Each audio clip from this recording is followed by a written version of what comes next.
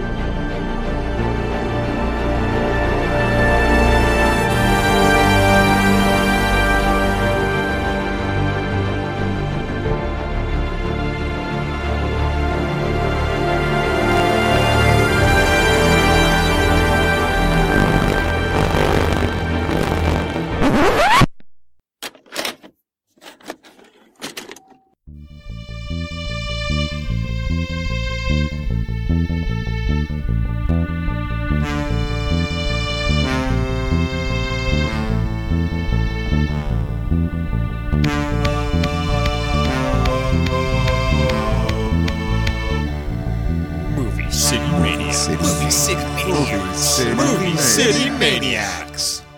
Welcome everyone to the Movie City Maniacs. I'm Kyle. I'm Maddie. And joining us once again, Adam, Mr. O'Toole himself, Bentley. Hey guys. I never have descriptive words for Adam, so like every podcast call him like a and the synopsis, sucker? yeah, he's Mr. O'Toole. He works for a company. We are here continuing and concluding our best of the 2018 series. We did part one last episode. We're splitting up this episode in two parts because it's so big, and I didn't want to throw up a 5-hour episode. The first half was our top 10 horror of 2018, and this will be our overall picks, where you can blend horror. I don't know if we will. I personally, myself, I like to separate. I like to give myself 20 movies to talk about, but I mean, yeah, if you thought it was a shitty year, you just really wanted to put a horror film in, by all means, it's your choice how you want to do your list. But I'm just assuming, what's the big ones in this year? What was the one you guys were talking about? Uncle Drew. Uncle Drew's going to be... Gotti. And what were the other big flicks this year? Game Over Man. Game Over Man. So I don't know. I'm really excited to talk about all three of those. You can see what happens. You know, it's very rare I have a lot of 5s out of 5 in my top 2018 list, and like there's 3 right there. I kind of wish it went up to 6. Yeah, it was definitely a great year for cinema. Here's a question to get it back to reality. Do you ever give a 5 right out of the gate? I don't. I find my knee-jerk because I'm walking out of the theater, I'm like, oh, that was so fucking awesome, I'm off 5, but like, I usually give myself 24 hours to... Yeah, I don't know if I rewatches. have either. I can't think of anything offhand. But I think I've only given like 3 5s in my history anyways. Maybe so. Dunkirk, I might have like, right at the gates, like that was 5. Like, I don't think I'm seeing this ever again. This is so good, I'm never watching it again. I already talked about last episode. I know... I've heard the complete opposite. I think Adam would disagree. I thought this was a terrible year for cinema. Putting this, even this top 10 together, the overall eyes, kind of like, I feel like I'm just trying to fill a list. I think like there's a couple of films that I really enjoyed and want to talk about, but the rest I think are there to fill a list. There was very few really standouts to me. I don't see any of these. Maybe 1 or 2 making my top 100 of all time or something, but these I think this is a very forgettable year. But again, I've heard the complete opposite, where a lot of people have said this is the best year since the 2000s, and I'm just flabbergasted by that. The other thing I noticed is a lot of films, and maybe it's my movie hipster coming out, a lot of films that a lot of people really enjoyed, I gave a chance for, and I didn't hate. I was like, it was pretty good, but I just wasn't as enamored by it as people were. But I guess I found see. it was a really good year for like horror movies. Like everything I did love. too. I kind of wish I put in horror to this list, because I think at that point it would be 50% horror movies. Yeah, I think if I was including my horror, just looking at my horror right now, like I think 4 or 5 of my horror could fit in this overall. Like I would put 4 or 5 horror films over top 4 or 5. I think on my list I would have 2. Yeah. So same thing as our last episode. I wanted to mention again because I like bragging. Do you guys have an idea of how many movies you saw overall of 2018? I thought about 12. Yeah, I'm about Fuck 13. You, so there you go, guys. Just ignore their list and listen to mine because I've seen it all. I think I've seen somewhere between 60 and 80. It's hard because some of the, if I go into Letterboxd, which I love Letterboxd, some of the films that are listed as 2017 are actually 2018 films. Yeah, I guess going by our criteria, if you didn't listen to the horror one, the way we do this is if it was released in festivals in 2017, but it wasn't widely available to 2018, that would count as a 2018 flick. So we usually go by the date everyone could see it. I mean, if you saw it with 10 other people, I don't feel you could, I guess, if you really wanted to. I like how you think that only 10 people go to festivals. In the case of like Gotti, probably, but was Gotti in a festival? Gotti actually got in, I believe, in the Sundance or whatever. It was a big deal that they somehow got in there. But so. That's a pretty good number. Maddie, do you have... I have no idea. 50, 75, 100? Probably 50, actually. It makes more sense. So just do my calculations now. I'm not very prepared. It looks like I watched, including the horror, 95 Holy 2018 moly. film. The sad part is, too... Most of those were probably watched in the past month or two. Like this is what happens, man. Like I'll slack off, and then like October comes, and I do a shitload, and then like a list like this, I take seriously, and like I'm just anything that's 2018, I'm just getting it from the library. I'm watching it on Netflix. I haven't watched anything that isn't 2018 in like 2 months. Yeah, and it's killing me. And again, as I just said, that I didn't think this was a good year. I am dying for this to end. So I picked up The Curse of the Devil, I believe it's called, the Big Indicator, 3-disc box set. I've been dying to watch. I've been hearing everyone say it's one of the best disc releases of the year, and I just haven't had time to watch it. And all this stuff I've been buying, and it's just been sitting there, my Christmas gifts. And I mean, this is 2018. The Force Watch to that's the one thing where yesterday I was going through, I watched 3 movies, and part of me is going, do I like this more because of what's going on today, or do I like this less because of what's going on today? Yeah. It does bleed a little bit. Oh, for sure.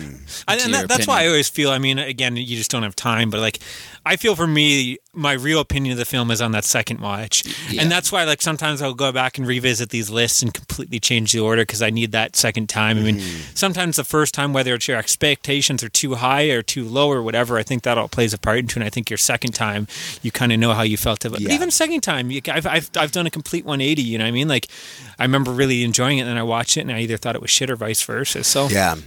I don't know. There's no really, I don't think. I think 40% of my list changed. Yeah.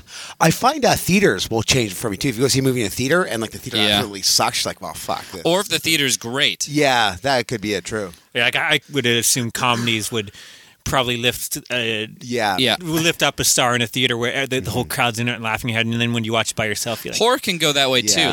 When I saw Get Out last year, like that's one of my best movie experiences of the last few years in the theater, just because of how into it, but also how respectful everybody was. Same with Be Quiet this year. I went and saw it, and like everyone was actually like, you could hear a pin drop. A Quiet Place theater. Yeah. Be quiet. Be quiet.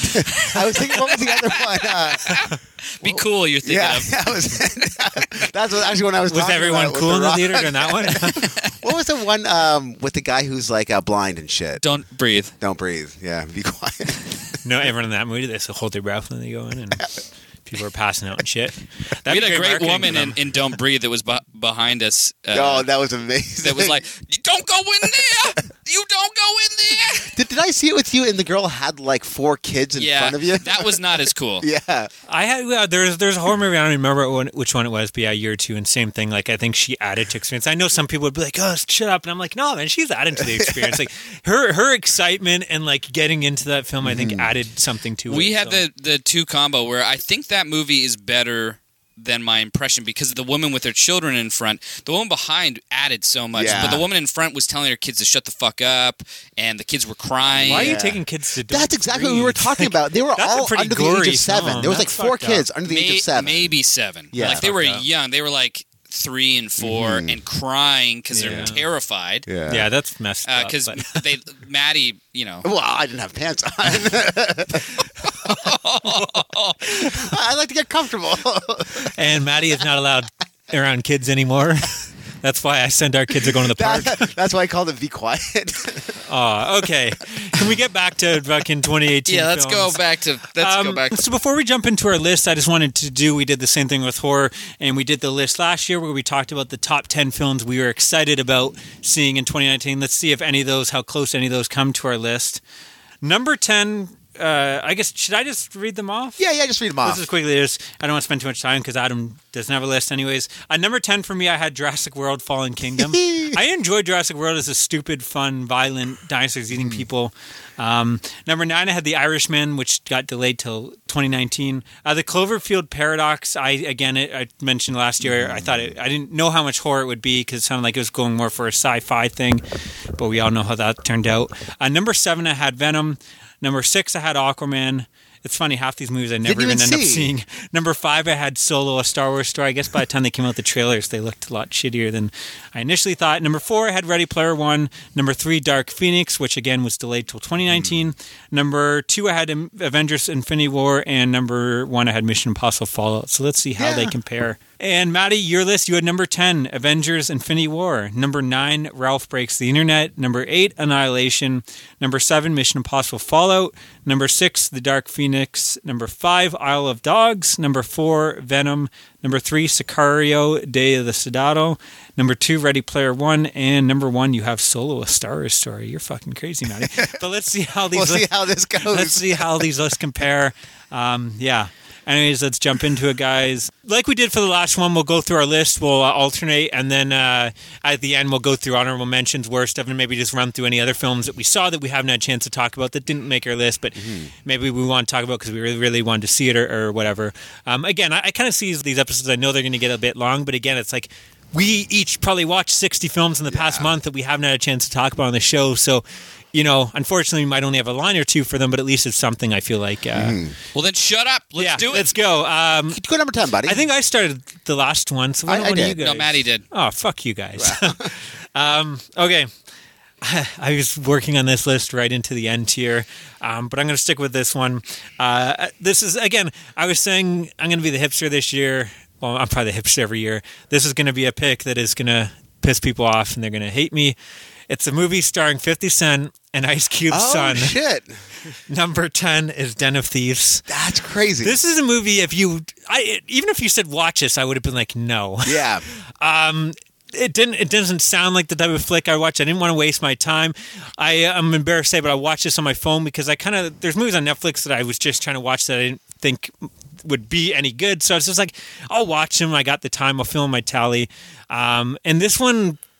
I don't say it, I have issues with it, didn't blow me, but like right away the opening feels like Heat. The direction, the action scenes are totally going for that Heat vibe. The whole movie is trying to be Heat. Yeah, obviously not as good, but the score, the heist scenes I thought were really cool. Like the big final heist, I've never seen anything like that, and I thought that was kind of a really interesting idea.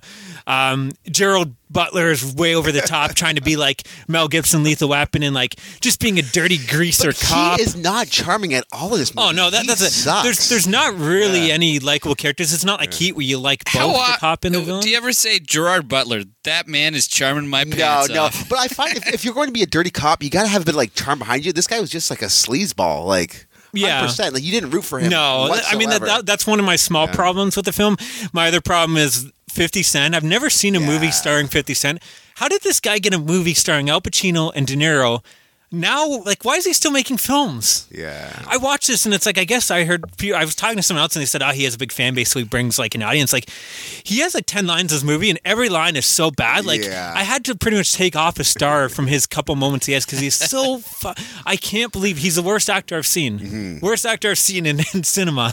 Ice Cube's son, he's not great. I didn't have as many problems with him. Pretty rough. He's an integral part of this movie. Yeah, right? I don't know. I thought he was. I liked him in Ingrid Goes West last year quite a bit. I didn't see that. I thought I don't know. I didn't have that many problems with him. I thought he was okay. Everyone else I thought was pretty good though. But yeah, this is like we were talking about Pablo Schreiber.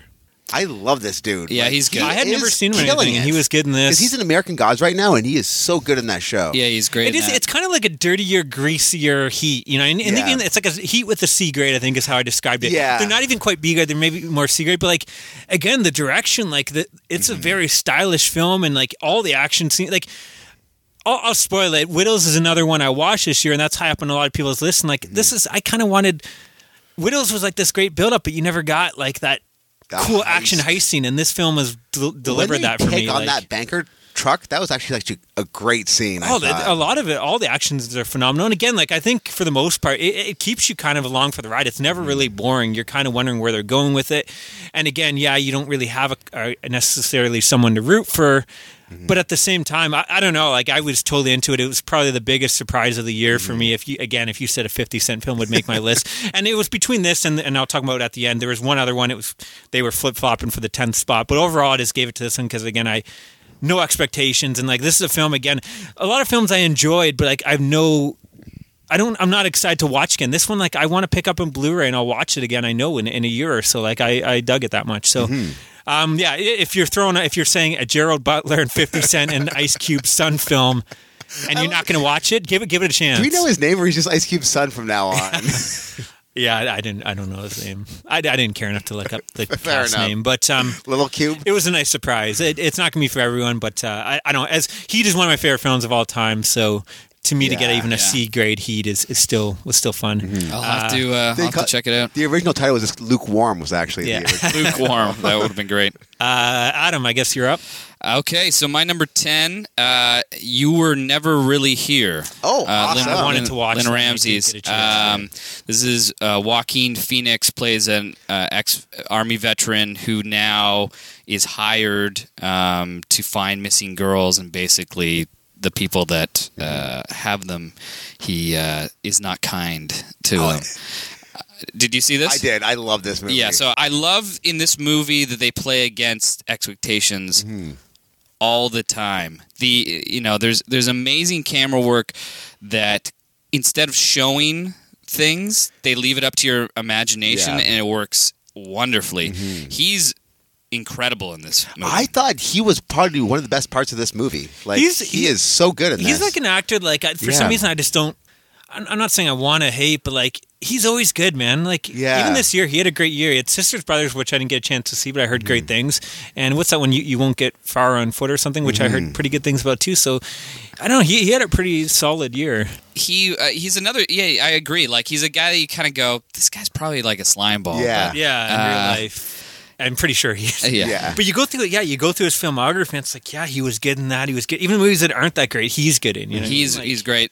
It's got some of the, it's weird, like most brutal, but at the same time beautiful scenes of the year. Even like it was a bit too, I don't want to say artsy for me, but there is like a lot of like long. There's a lot of long shots, and I find the plot is lost in the art a little bit in this one. It probably would have been a little bit higher if it's tough. Like I don't necessarily think that it has to be plot heavy, but occasionally it does seem to be a little bit loose, especially for a short film. Yeah. It also has some of my favorite scenes: the diner scene, the underwater scene, the surveillance camera scene. The surveillance camera scene is that ridiculous. Was really good. Is it? I've heard it's very gritty and hard to watch. Like, is that true? Is it one of those films, or is it entertaining, or is it more like, I want to take a bath after watching that? I wouldn't say it's that bad, but it's not like popcorn. Because it's about like kids getting abducted. Like I didn't know it was going to be rape and murder of kids. There isn't any of that, but like what's happening to these kids. Yeah. It's pretty obvious, and that can be hard. And again, you don't kind of get a catharsis from it when he's fucking these guys up. Anyways, it is one of the. It's still like super, super memorable for me, and a great lead performance in great direction. Yeah. I had like 2 or 3 movies that I really wanted to watch that I thought might have made my list, and that was one of them, and I just didn't get to it. Yeah, I too busy watching Gotti. I think I got like. I was looking at the list yesterday, and I was like, "There's 25 movies." Yeah. I had tons that I really wanted to watch, but I think there was like 3 that I'm like, I think for my movie choices would have possibly made it. Maddie. Number 10, Black Klansman. Okay, nice. Did you guys see this? I did see this. Yeah, I enjoyed it. It's actually kind of amazing. Like, it takes such a serious thing, but kind of makes, I wouldn't say light of it, but it was never actually like heavy-handed till right at the end. It's like, this is hard, man. See, my problem with it, I really enjoyed it, but I was hoping it would have been more entertaining. I thought it was... I don't know. I thought at times it did drag. I don't know. Did you?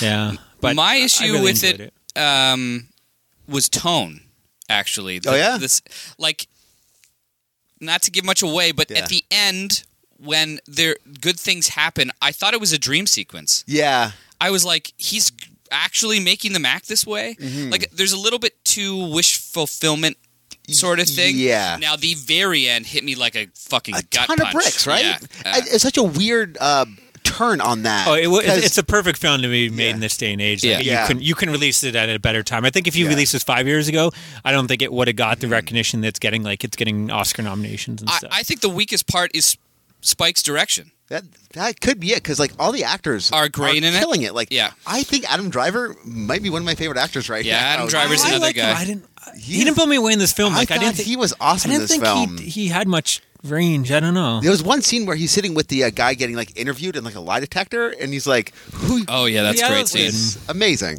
Who's the lead in that? Oh, I can't. But I thought he was tell, great, yeah. and I feel like I've seen him in other things. But I thought he was good. This was a great year for African American actors. was thinking that, which I guess actually. they've been trying to do that, but I think this year didn't. Sometimes I feel like well, even Black Panther, as much as I enjoy, I almost feel like it's a forced pick for the Oscars. But Yeah. I feel like this year it's like. Well, and same thing with women that were kind of getting ignored. I think even this year, women, they had great roles. It wasn't like, how can we force a woman or an African American in for this film? It's like, no, let's make film. Like, Yeah. I know. I just thought that I just noticed like a lot of actors I hadn't seen before. And I'm like, wow, this guy's phenomenal. I'm going to follow what he's going to continue. Like, I thought it was a great year for non-white whiteys. So it's John David Washington is the lead, who used to be Where else is he from? He was an American football running back for the St. Louis weird. Rams. maybe that's where you know him from. Old Man and the Gun, which came out this year. I wanted to watch that. I want to see that real bad. He was in Malcolm X, and Get outta he's here. only been in 5 movies. Loves Beats and Rhymes, Monsters and Men, and then there's a movie Monster, which looks like no one has seen yet. Okay, well, yeah. Hopefully he continues. He was doing great. Good Yeah. movies because he was. Again, and Topher Grace is so good at so this, good at right? this. Like he plays that like sleazy guy so well. This was one that It was close to me. Like I enjoyed it. I just. it was one of those things. It was but missing something for me that. Didn't quite get didn't- there, right? There was a couple jarring moments, like bad jarring, where I was like, that's bad filmmaking. Yeah. Or making it too easy, like connecting the dots, like that scene at the end where they get the dirty Yeah. fucking cop. I guarantee that never happened. Yeah. And it's an easy way out. I wanted him to go a little bit deeper, like he does in that final scene where he takes it to present day. And he never goes there for me. Yeah, for me, I never felt. I thought it was going to be more. I mean, I don't know. I thought this. I guess I was thinking of Fletch Lives or something. But I thought it would have been actually him going to the meetings wearing the robe, the black guy. Oh, that would actually it's Bad Boys 2 too. amazing. But I thought there would have been more tense moments like that. I mean, there's definitely a couple moments, but I never really got like, holy shit, this guy's going to get shot. And he said, Well, I maybe the never felt interrogation that, scene, but like I wanted more moments like that. Like a lot of it was over the phone and stuff. I wanted like some really tense moments. Which I guess where he did shooting your pants. in real life. He actually did the did go to phone one of the thing. meetings? No, he never went to the Yeah. meetings. Oh, okay. Like that would have been just like Yeah, asking Ridiculous. for trouble. Yeah, because you'd see. I guess even doing the phone is ridiculous. Just Yeah. give it to the other guy. Yeah, it does make no sense why he did it. Probably I guess just no get one else one wanted over. to. I don't It seems know. like bad police work. Yeah. Well, yeah, I'm sure there was a lot of. Anyways, no, that's still a good movie. Yeah. I enjoyed it. My number 9 is Upgrade. Oh. I watched this yesterday. This one I didn't get around to watching. This is another asterisk one for me. So this is directed by Lee Winnell, who I think is most popular for doing the Saw films. I think he wrote a lot of Insidious? them. Oh, all right. And then his first directorial, I believe, was Insidious 3, which was terrible. And after watching that, I'm like, this guy should not direct again. And then he came out and did this movie, and it's like, oh wow, he actually has some talent. Stars Logan Marshall Green, who is kind of, I always get mixed up. He's like a second-rate Tom Hardy. It's like if you can't get Tom Hardy, you get. But I like him. I mean, he was in my favorite horror film of whatever year that was, The Invitation. I don't know. He's an actor I usually enjoy when I see him. But this was a movie that kind of, I mean, I was hearing good things, but I didn't know really what I was going into. It looked kind of silly from the trailers that he gets some computer chip and becomes a badass fighting machine. But there's a lot more to it. There's some really interesting sci-fi stuff in there. The action scenes are well done.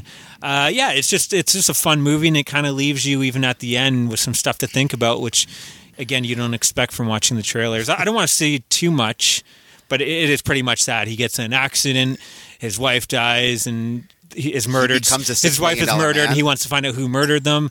And this guy comes, this rich kind of, I don't know who he's supposed to be, Bill Gates or something. I don't know. Anyways, he offers. He's a tech guy. Yeah, he's got this chip, and he's like, I'll let you do the test stage, put it in you, and it'll allow you to pretty much do anything. You can walk, it can control cars and everything. And then you find out that the chip actually has a mind of its own as well. So it starts like talking to him, and it's helping him find these guys. And it's just this whole, and it gets all like.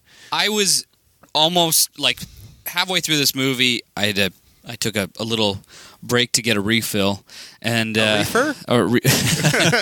and I was like, this is gonna make my list. I don't know how this isn't. And it was that way until about the last 20 minutes, where I felt like it just started holding our hands way too much. Yeah, but again, it's funny because I've read comments. People are like, I'm so confused by this. People are fucking idiots. So That's the problem. I know. Again, it's same complaints people had about Interstellar. And people usually have a sci-fi that yes, like these days we have to, especially for mainstream flicks that aren't made for $100, they kind of have to hold the audience's hand. And the reason, unfortunately, is a lot of people are confused easily. I don't know. Like I get that, but I thought some of the twists and turns, like I assumed one of the twists, but then the other one, it got a little Black Mirror-y to me at the end in like the worst possible way. Again, I really like this movie. I just felt like, holy fuck, this is like so fucking good, and you're just gonna give everything that I can see want. that. Yeah. I don't know. I've never watched it, so I have watched the first Black Mirror, but that's it. I watched the pig fucker episode. Yeah, that's. I loved every minute of it, but I love Black Mirror too. But the worst elements of Black Mirror are sometimes where it's like the worst elements of the Twilight Zone or whatever, where it feels like a short story that gets wrapped up. Like a guy went to screenwriters school. Yeah. And it was all a dream. But some of the action sequences, again, like this was made for $5 million. Yeah. Holy shit. I think this is a Blumhouse production, right? Yeah, but it's like a side venture or something. They like Blumhouse knows how to fucking make movies. Yeah. Like they realize these kind of type of movies, you do not need $80 million. Like the only time I knew was when he's like in a city that's probably got like 25 million people at this part in the future, and you see 25 people. Yeah. I don't know. I didn't notice. I know some of the CGI was up. I even like the like they have these little kind of hawk spaceship things that fly around and kind of surveil. I thought the world, like, you instantly felt like you're in a future that's not too far, maybe 30 years from now or something. I can see it doing something like that, because that's cheaper than setting up a camera everywhere. Where you have these things fly around and, they catch. 100%. And it was kind of real, too, where they weren't able to, like, fully get... It's like, yes, they're there, and they can probably catch a lot of crimes, but sometimes, they can't get the faces, enough. And I think they even might have explained that. But surveillance hawks will take care of the crime problem? Yeah. And just tweet out, like, what's going on? Well, I think they would send the location, right? When they hear an explosion, they can react to it. Squawk, squawk, burglar going on, squawk. Again, you'll see it. It's not as corny as I'm describing it. But, Adam, you're number 9. My number 9 is Oakland's had a good year this year. Mine is Blind Spotting. Oh, shit. I've never even heard of this. That movie's awesome. Awesome. Carlos Lopez Estrada is the director. It stars the one guy who's, I guess, most known for being in Hamilton. I most know him for being the rapper in Clipping. I was saying, was he in Kimmy Schmidt? Is he in Kimmy Schmidt? Was that the boyfriend from when she goes to college who was driving the bus?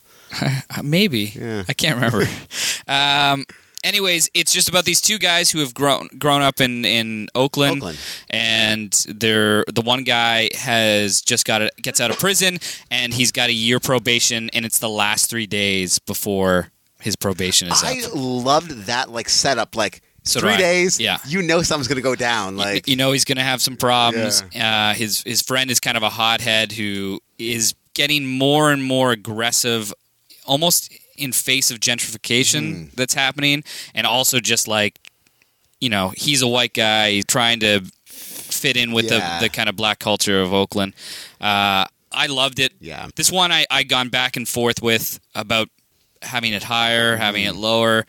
I feel like maybe it didn't stick with me, but I think it's going to be a hell lot of fun to revisit. Second viewing, you're going to love it. Yeah. The rapport between the two dudes is so good. And that ending when I don't give anything away, but the ending you're either going to love or hate. Yeah. I absolutely loved the ending. So dug that ending. Who's that? Ethan Embry. Ethan Embry was the Jack Ethan Embry. Yeah, he's had a nice little career resurgence too. Yeah. The thing is, he makes an appearance in the beginning, and you don't see him again till the end. He's coming back.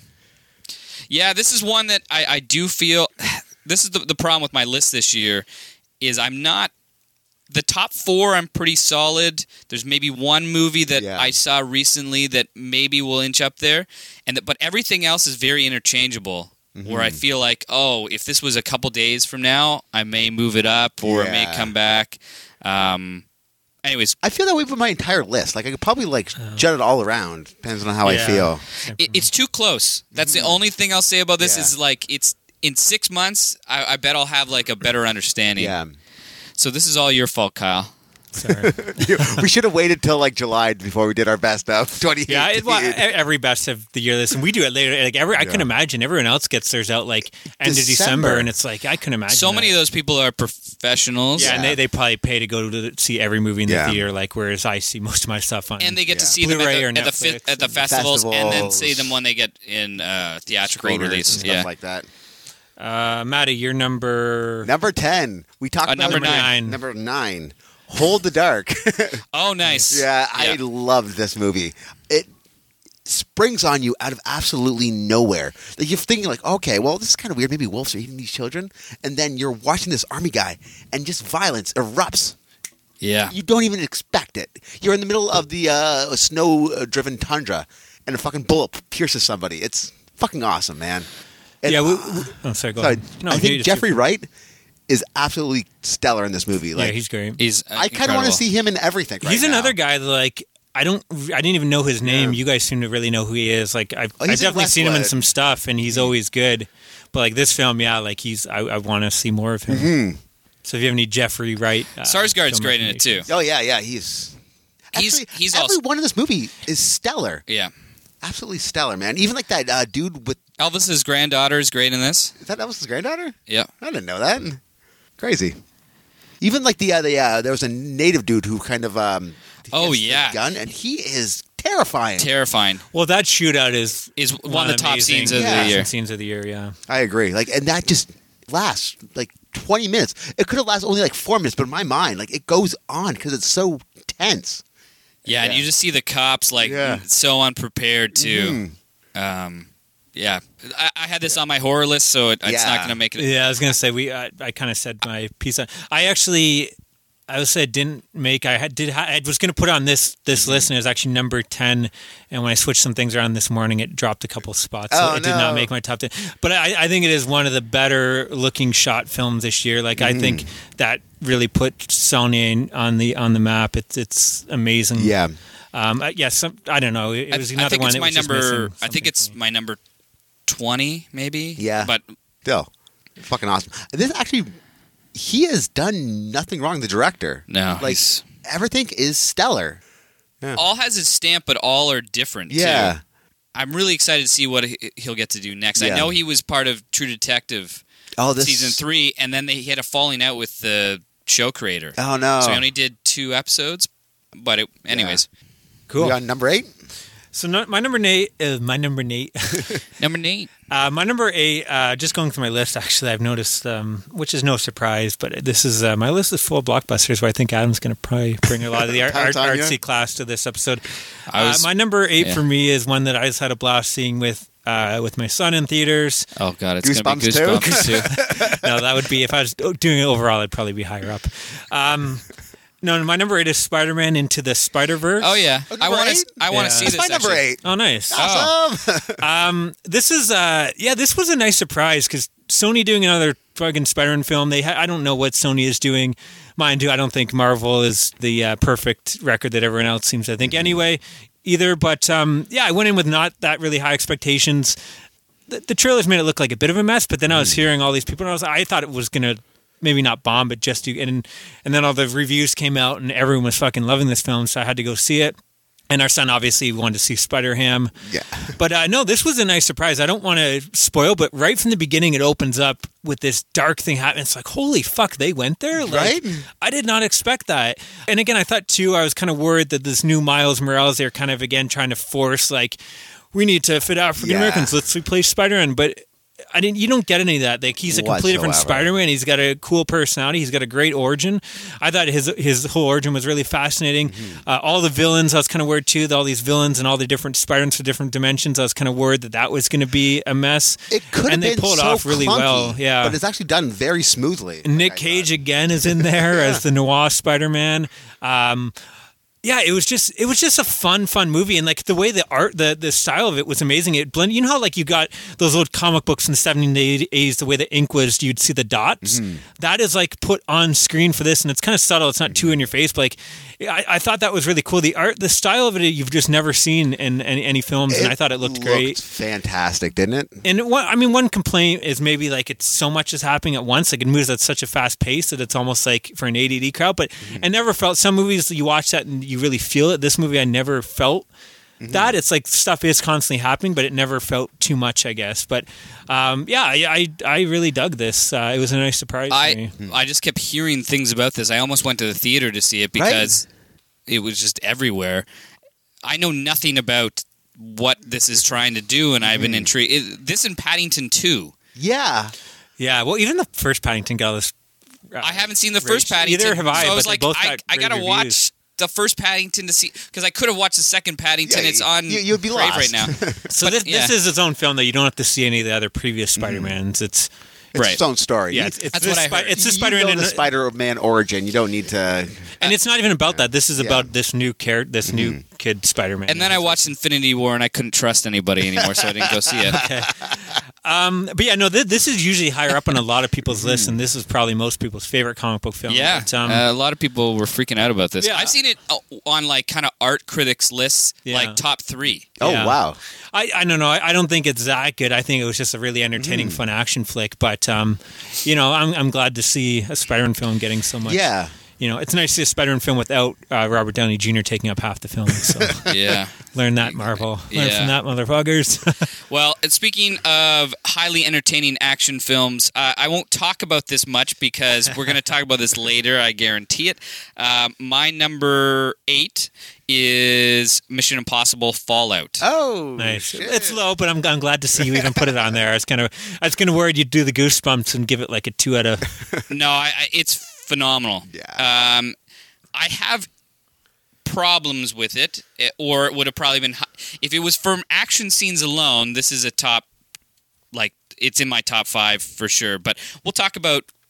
Yeah, it may be on my list later on. I surprise! Yeah, a Tom Cruise movie. Hey, man, must have killed you. The Mummy didn't make. I was about to say, it must have killed you to not put and the even Mummy there. I don't even know if American Made did, and if it did, it wasn't high. No, it was low, wasn't it? It was like 9 or something. So yeah, I don't always give him the benefit of the doubt. I usually won't find enjoyment in anything Does. I mean, I think that's why I like him so much, because he's great at picking flicks. But yeah, no, I'm not going to get. He's not automatically getting the top spot or anything just because it's Tom Cruise. He has to earn it, like anyone else. So no one doesn't have to earn it. He automatically gets the top spot. So, anyways, I'll hold off. We'll talk about it in a bit. And so your number 8 was Spider-Man. Okay, my number 7. I've been going back and forth with these. I'm like rearranging this list as we're talking, these 3 or 4 spots. But my number 7, I'm going to go with. I know one that Adam hated. I'm not sure how Maddie felt on it. Ready Player One. Oh, dude. I don't know if I hated it. Disappointed. I'm against a lot of CGI. I get that. This film, I kind of let slide because it's a video game. So like, they had to do it. See, I wish they did a style that was more interesting. I think they could have made it look better, even though it's meant to be a video game. But like, I don't know. This is the film I had a smile on my face. Like every second, there's some like reference to Freddy Krueger, Child's Play. There's like I don't know if I'm spoiling, but there's a horror sequence related to The Shining that like came out of nowhere. Fantastic sequence. I think this had, I don't know, other than maybe Mission Impossible, but my favorite kind of action set piece, and that was that race scene with King Kong, and all the car, the Back to the Future car, and there's all this like. I don't care what anyone says. The way Steven Spielberg can stage an action scene, no one can compete. Yeah. So, I mean, that's why I love Tintin so much. You watch that film and like everyone tries to do these big elaborate action scenes, and they're always a mess, and you never know what's going on. Steven Spielberg, everything's perfectly framed that you're never lost. You know what's going on, and that scene was just like holy shit. I read the book actually leading up to this. because I was kind of excited, and someone said, "Oh, you should really read the book. You'll like it."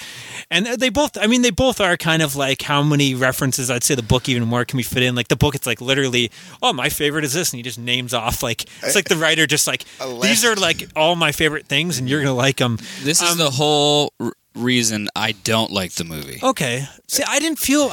I felt it was like, hey, Nostalgia Fest. Let's not actually have a plot. Actually why I kind of dug this movie. I get why people might like that, but for me, it's like, I just want to watch any of these other things then. Yeah. But I don't know. I don't think it CGI, forced. I thought the CGI was great in this. If you have Spielberg, like, he could have really forced E.T. and Jaws on you, and you never even got that. Like, I think he chose the things that he wanted that would fit kind of the story, I think. I think they're just random. 80s. Yeah, they are like, oh, here's some Ninja Turtles. Remember RoboCop? Awesome. Well, a lot of that stuff, but the stuff is the minor stuff. I'm talking about like the big, like the Iron Giant, and stuff like that. I don't know. I thought all that kind of made sense story-wise, or Godzilla, or even the Back to the Future car. Like, I don't know. Like, yes, in every frame there's something in the background, and that stuff was just kind of like made me smile. But like, I thought all the stuff that was really part of the plot, I thought he chose well. I felt that the concept that this guy would have created the world and then becomes almost like a god makes lots of sense.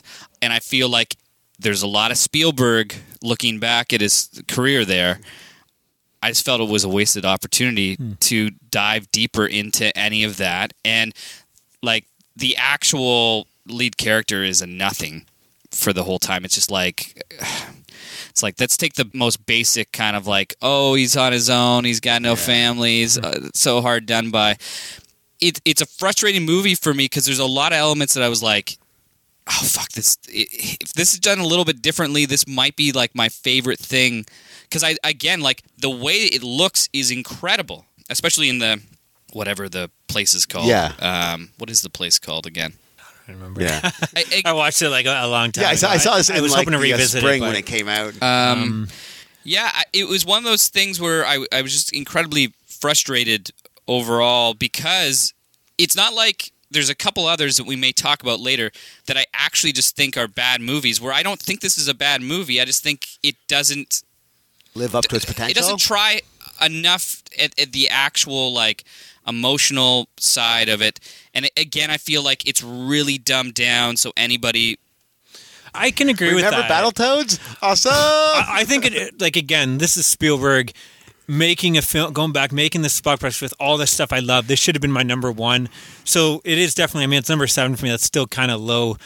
I agree. It should have been so much better. There's elements that they took out of the book. Like, the book, I would say, did some things like this is kind of a bigger version of the book, and I understand why they had to do it. The book is kind of like a bit nerdier. It's like one of the challenges is like this D&D style like quest.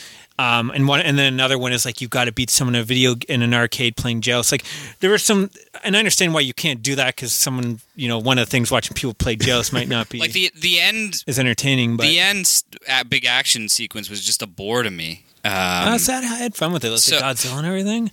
Like when I didn't know they were going to do Godzilla, and I loved that first the first main action scene where they're racing. Yeah, cars. I don't think any of them lived up to that. Yeah. I don't think any of the scenes, but. And I feel like everything after that was like, well, there's got to be more challenges, but who cares about the challenges, really? It's about winning now. But, and again, from the book, the one thing I wish they had in the movie, and I don't know why they didn't, because I don't think it would have made it too much. Like, I know they wanted to attract families, but in the book, one of the characters does die, and I think that's important because it shows you, like, this is like you kind of get the impression watching the movie like if they die in the video game, who cares because they can come back. Yeah. In the book, you actually have that, and someone dies, and it's like shit. No, this is for real. Like these guys are actually going to kill these kids. To get what spoiler when they kill his family, and then the next scene is just like him and the girl flirting. It's like. Yeah, horrible. Yeah. Just well, horrible. Again, tone. they set up in the you get more stuff in the book. When the book, like his family, he didn't. I don't even think that's his family. Again, I think his parents are dead. And he's living with his aunt and uncle. Yeah, aunt and uncle. Yeah. They I don't think he gives a fuck about them. I think they're terrible people to him. He seems to really still care for the aunt in some way, and he's trying. Like he's like he hates the boyfriend. Yeah, there's just like these things that gnaw at me about this movie, where it's like, oh fuck. No, I can understand. Fix some of this. I know a lot of people didn't like it. And I understand that. But I don't know. For me, again, for a film like this, like I can look past that because I'm just having fun seeing Shining references and Back to the Future and King Kong. Yeah, again, like the Shining scene and the big action scene are I really. And it's weird because the Shining scene almost makes no sense because that kind of like puts what you can't show to your kids. So like, why wouldn't you have some of this other stuff that was in the book that would have helped? I think the movie add a little bit more tension. It is kind of weird. I think that sequence is one of my favorite sequences, but like, it kind of like. Everything else up to that point is like this kid-friendly movie, really. Yeah. And then there's that sequence. It's like, oh, I guess I can't show my son this. Yeah, totally. Because I was totally like, yeah, he'll get to watch this and he'll have fun with it. And it's like, no, I guess he can't. And I guess that goes back to tone for me, where I feel like the tone is all over the place in this film. Yeah, I need to revisit it. And even when I finished it, I was kind of like, I enjoyed it, but it was, again, missing something that just made me really love it. But I still enjoyed it enough. Again, like I'm glad you have this on your list because I wanted to talk about this one because I was so conflicted about it. More when I read the reviews after, I was like, "Oh, I thought everyone was going to like this," and it was just a slaughter. It got. Really did it get slaughtered? No, it got It did really good review wise. Oh well, everybody that I read just fucking destroyed it. It had like an 80 something average. But is it maybe an 80 of like lukewarms? Maybe. Yeah, I feel like there was like a lot of the reviews were kind of like meh. Fun. Let me look this up. Do you want to jump into your number 7 while I look this up? Okay, so mine's 7. This is going to be on the opposite side, where I feel like you're not going to agree with me. Roma. So I watched. This is one that I feel could either move up or move back because I just watched it about 48 hours ago. Oh, did you? I just got back from Mexico, so maybe that also it's touching you a little bit. Played a role in it. Touching in the silly spot. Yeah, right? Silly spot. But yeah, I found myself enthralled from that first shot where it's like this incredible juxtaposition of her like washing away shit, and then there's like almost like an escape to the heavens with the plane. Have you seen this? I haven't. It's one of these movies. I've watched the trailer. I'm like, all right, I'm going to watch this one day when I'm in the mood. Yeah. And I just haven't got in the mood. I can't believe you watched this on a phone or something. Yeah. That's the only thing that's killing me. Yeah, it was killing me that I didn't see this in theater. I think as a technical achievement, it's amazing. It's amazingly shot, although like fucking enough with the pans already. Yeah. It got to the point where it was distracting. Like I was actually counting to see how many pans he was going to do for every second. See, shot. I did that at the beginning, and then I forgot about them. I think because of the rhythm of the pans is excellent. But yeah, like my biggest problem with it is I don't give a fuck about the character because we don't learn enough about her. Like it's great. We see her do her maid stuff.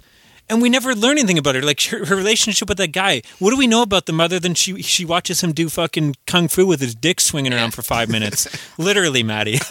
We never really learn anything. Near the end, we kind of learn a bit about her personality, but we don't like really. Like she says 10 lines in the whole movie, and she's just there and does work, and she the family really likes her, and she does everything for them. But like, I don't know. It just seems weird to spend 2.5 hours with a character that we just don't know or care about. See, I do agree. I feel like that's it just felt very cold for me, very empty. The most, but I don't get that because I can tell. Like this is from personal experience of Alfonso Cuarón, the guy from A Fresh Prince of Bel-Air. Yeah, Alfonso Cuarón, who directed Gravity and Children of Men. I think Children of Men is my favorite from him. It's that or the last time he made a Mexican movie, Why You Tu Mama Tambien. Yeah, I haven't seen that. I've heard.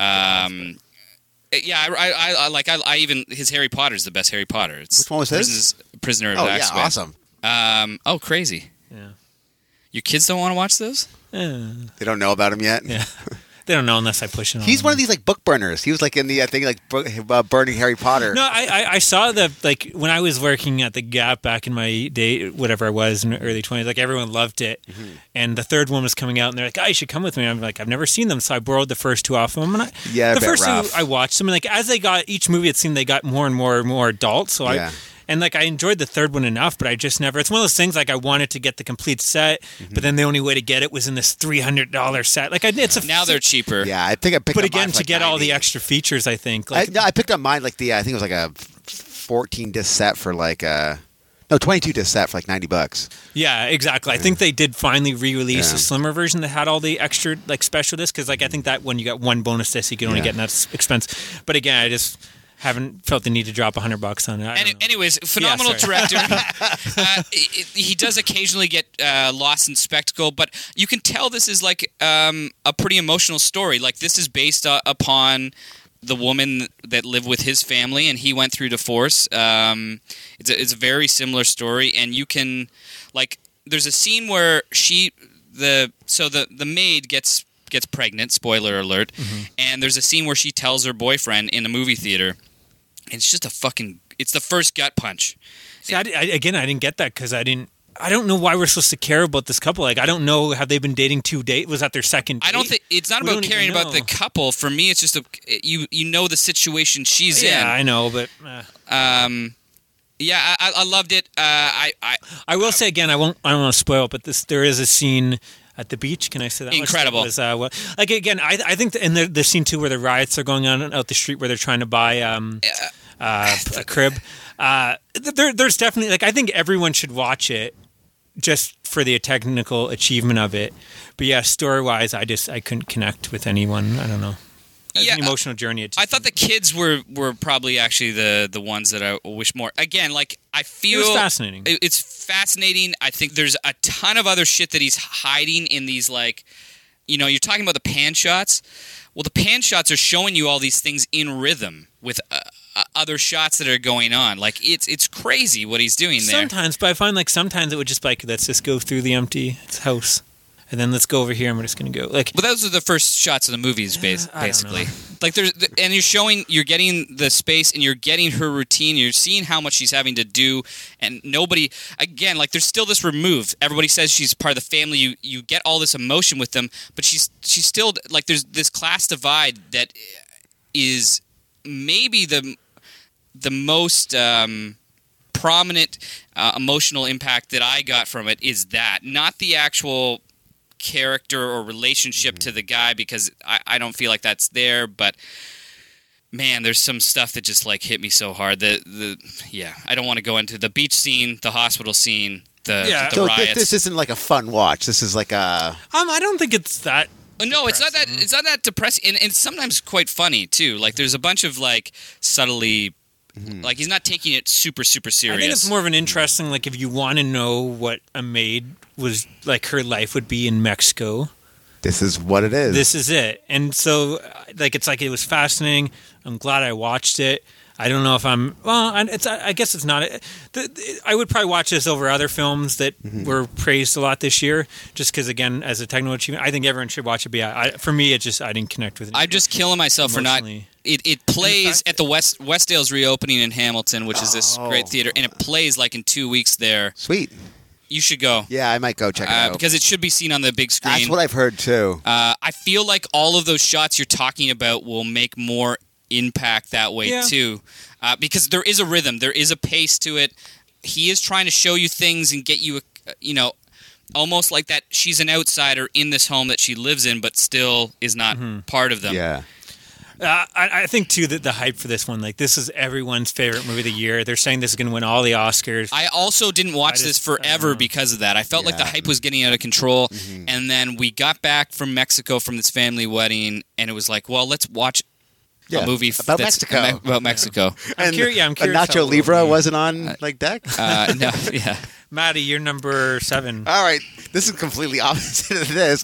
Sorry to bother you. Oh, yeah. Fuck. This movie's amazing. I had no idea what I was getting into. Have you seen this? No, can I just quickly jump in? Because I had this open before. I just want to get it on. So we were asking about Ready Player One. Yep. Tomato meter, 72%. So that's pretty good. Yeah. Audience score, 77%. Metacritic 64, which still isn't bad, because usually like these movies are 80 on Rotten Critics are like 60s, and so it's mediocre. Decent, yeah. It's the same as really any other blockbuster. I think all the Marvel films sit out like on Metacritic in the 60s. That makes sense. So except for Infinity War and Black Panther. Yeah. Yeah, I'm curious where they are. We're maybe- not looking into that Maybe shit. Into the Spider-Verse. Let's forget about fucking these critics because Yeah, our yeah, opinions are the yeah. only ones that should matter to you. Yeah, that's true. I'm here to talk about a guy who, when he's on the phone, his voice sounds like David Cross. That's what I man. want to talk about. I had no idea what I was getting into. Like, I thought, okay, it seems like maybe it's like a drama about like a guy like not living in like a poor neighborhood, his neighborhood's collapsing around him. But it is not. It is like a weird, almost a comedy, and then it just turns insane. Yeah, it's definitely a social commentary, but never takes itself too serious, but also is like going for the jugular all the time in these situations. It is. And I think it's one so of the most fun, fucking unique funny. films this year. Yeah. It really is. Like, every time I think this movie is going to zig, it zags, man. Like, I had no idea where this was going from the get-go. So we might talk about this later on Yeah. mine, but I will say it didn't make mine. But you've seen it, right? I liked it. Yeah. I again, talking about I think it was all over the place pace wise. I thought. Oh, yeah? Like 1 second I was laughing, then it's serious, then I'm laughing. Like I don't know. I felt it always had the same, like his worldview was consistent. So But I don't know. It's like I didn't laugh my head off throughout There all was of it. one but I saw it in a theater that probably helped too, because Yeah. the theater laughed its fucking head off throughout the whole I movie. do say, and the ending. I don't want to say anything Yeah. about that ending, but one of the holy fuck, what the fuck endings, Right? and I love that. I So really you were enjoyed down it. with the twist. I was down with the twist. Yeah. Again, I think that whole film is just so fucking weird. They could have thrown anything at me, and I'd be like, "Yeah, that makes You sense." know what? But a lot of people that it seems to go one or two ways with a few of my friends, where they're either like, "Oh, that's where I was all in," which was me. When that happened, it was like, "Oh, that just jumped a point." Yeah. And then for other people, it's like, "Oh, that's when it lost me." And I was with a group of people because it was my wife's company sponsored this for the film festival. Okay. So all the employees were there. And it was basically just her and I and one other person that was down with the twist. And everybody else was like- everybody else was like, "Oh yeah, like it was kind of cool." And then that thing happened that I don't want to give away. Yeah. And I'm like, they I want lost it. more of that thing. I want a sequel of that thing. That's exactly Yeah. what I was thinking. I can't But, wait to see what this guy does next. Yeah. It is the most unique, Oh well, yeah, Film I don't of the think we'll see. fresh, and I can't wait to revisit because I feel like there's so many like. And he's of these another actor. jokes. Again, I don't know who the lead is, but he was Lakeith Stanfield fantastic, in it's Get like, Out. I want to know what else. Oh, he is from Get Out. Yeah, he's in Get Out. He's in Atlanta, which is one of my favorite he was, shows. He was in Get Out. He was one of the waiters or something, wasn't he? Or, He was a guy that was there. or That, Warrens or something. that was part like Yeah. He was great. Again, another like. I want to see more of this guy because he was Yeah. great. Like, yeah. yeah, he's fantastic. So Yeah, well, we'll chat about this later. My number 6. If you listen to this show, you may be surprised because I like to give these guys a lot of shit. Marvel's The Black Panther. That is so fucked up. That's my number 6 too. look at you guys. Yeah, I don't know. Like, I have a lot of problem with a lot of Marvel films. I hate that fans think that's the only way to make superhero films because I like having a variety in these comic book films. And this one too. I know this is a film that's been very divisive. It seemed like a lot of people were digging it, and then it became like this like. There's a backlash. This, Yeah, it became like this political thing where like, oh, people are only liking it because it's a black superhero and blah blah blah. That's not true. No. I didn't. at all. No. I didn't care about any of that. I was just like, okay, let's Here watch is a this guy in a film. Panther suit punching people in the neck and finally a mythology that you care about. that you care Well, about. I think like right from the beginning, it sets its tone. Like this is different than other Marvel films. Like it's in like this gritty kind of, not really gritty, I guess, but like Yeah. We're in this kind of gang culture Again, I guess. Oakland. Yeah, Oakland. Blind spotting. Sorry to bother Yeah. you. And Black Panther. Oakland's year. Yeah. So, but anyways, all from that beginning, it was kind of something. I'm like, this is something different. I like that Michael B. Jordan, who's always great. Oh yeah, he. He is such a great again, the villain problem I in always have with this. Marvel films is their villains fucking suck. They're so like typical black and white, boring. I find I honestly, I Michael B. almost Jordan like, was so good in this. Oh, he but was the so good. Other guy, Andy Serkis, was so bad No, in this. Andy Serkis. Andy Serkis? Andy. Andy Serkis. Andy, is that his name? The- The other villain. Oh, Claw. Ulysses Claw. Yeah. Okay, he was yeah, so bad who, in this, who plays right? Gollum. I thought he was He's over a the little top. over top. Yeah. Yeah, he was almost doing a different film, but I think it was kind of like, yeah, you've done so much cool. He is a CGI. modern should be a villain in another Marvel movie. Yeah, You know what I'm saying? Like, and my other problem with it is I think Chadwick Boseman. Chadwick. Yeah. Chadwick Boseman.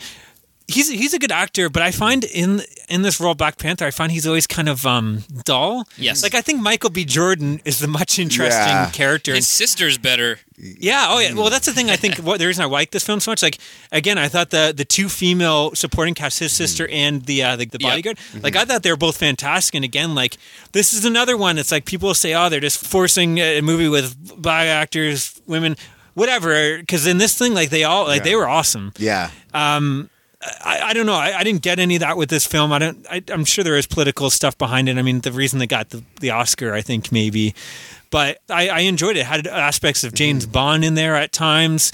I thought the whole story was kind of interesting. I liked some of the CGI was a bit iffy. Yeah, I found once they left the Wakanda, the movie kind of fell apart for me a bit. So I like they kind come of the Bond back. aspect, but I love James Bond. Yeah. So yeah, I didn't mind that.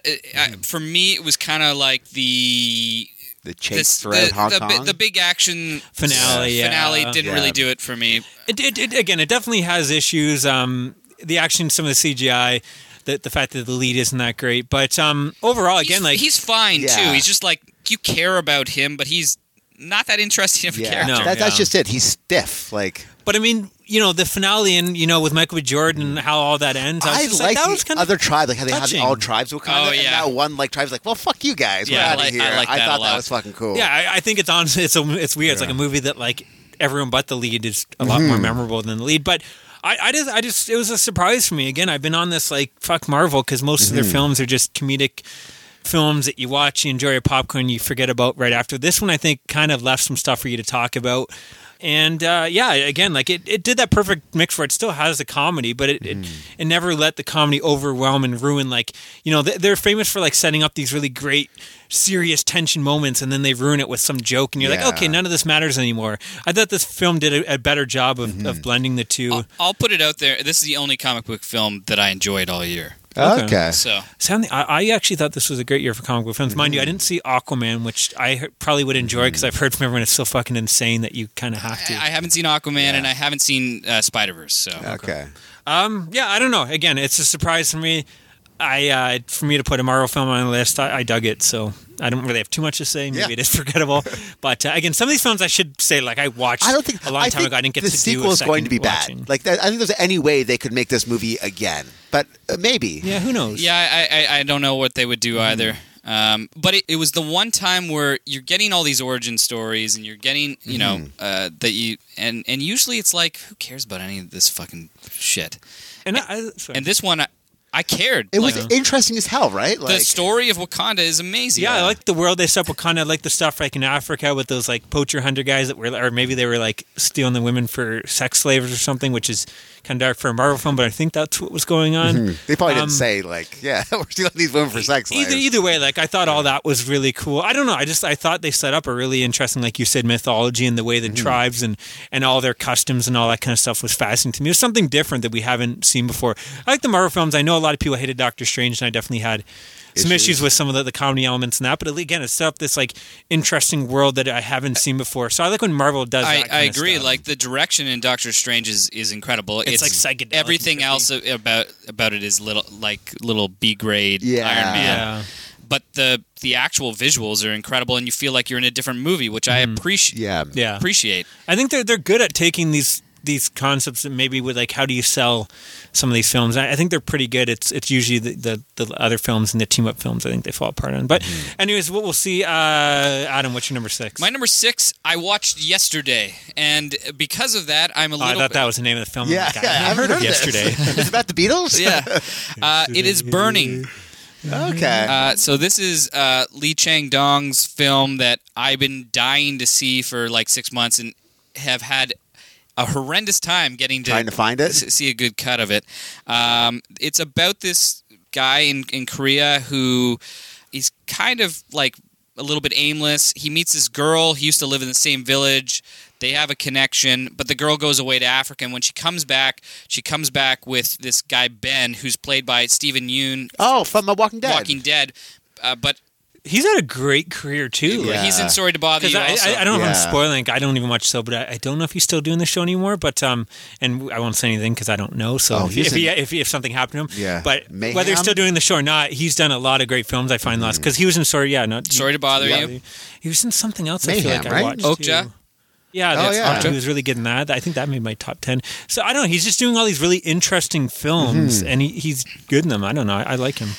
So it almost sets it up like it's going to be almost like it almost seems like it's going to be a little day in the life. Like you just follow these characters. It's going to be really hard realism, and it starts getting more and more strange. The lead character is off the whole time, and his kind of rhythms threw me at first because he seems like just such a dummy or aloof or something, but there's more going on there. Like his history has made him this way, and basically when Steven Yeun shows up, there's just something unsettling about that guy right away. Super confident, he's rich, they're both very, very poor, coming from a small village, living in the big city. And it's the most subtle, like, suspense thriller I've seen maybe ever. Like, it just kind of creeps up on you, this suspense, and I found myself really tense about an hour and a half into it, and all of a sudden it's like, it's switched.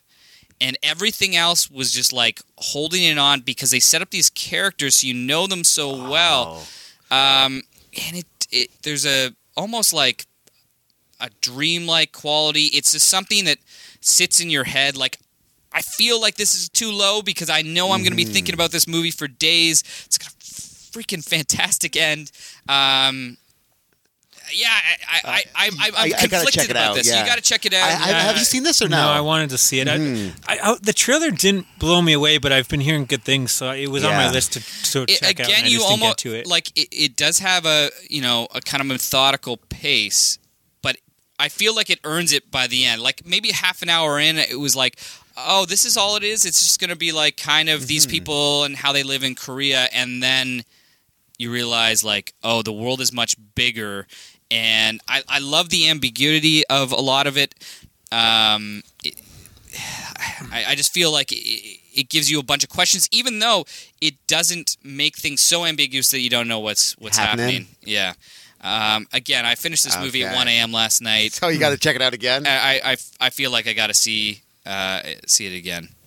Cool. Maddie, you're number 6. Black Panther. Oh, yeah, you said that. Okay. So I guess we're going to my number 5. I literally just changed this as Adam was talking. I'm curious what you have. This film was number 4 for me, but I just changed it to number 5. Kind of fucked up if we had the same number 5. The Ballad of Buster Scruggs. Ooh, yeah, this is my number 5. Okay. Oh, get out of here. This is a great film. I mean, again, another Netflix fucking film. 1, just a lot of Coen fun. Brothers. 2, anthologies. Yeah, and Western, it's hitting all the things I love. Well, I guess I'm not like the biggest where I'm checking out every Western, but I enjoy a lot of Westerns. A lot of them are really fantastic. And yeah, this movie's just a lot of fun. Like, half the stories are just really fun stories. There's one that's kind of like slow and depressing. It's probably my least favorite, but I could see people saying that's their favorite. The one with the train ride? The guy with no arms and legs. Oh, okay. The stage. What is that called? A stage show? Yeah, traveling stage show. That was probably my least favorite. I guess it's like maybe the most emotional. It's fucking depressing. I think it's like comically dark. Like it's just basically like, oh, it is. Fuck you. Nothing means anything. It also may not. I don't think it's my. I thought it was my favorite. Because it's literally him going. It's just him repeating the same thing over and over again. And I get, you can kind of see that it's this repetition is having an effect on both of them. But like to me, it was just a little bit slow. That's probably what made it not be higher. All the other stories are really fun. Actually, my favorite story is probably the one with the old, the grizzled old prospector. Tom Waits? Tom Waits, yeah. Is that okay? Like that.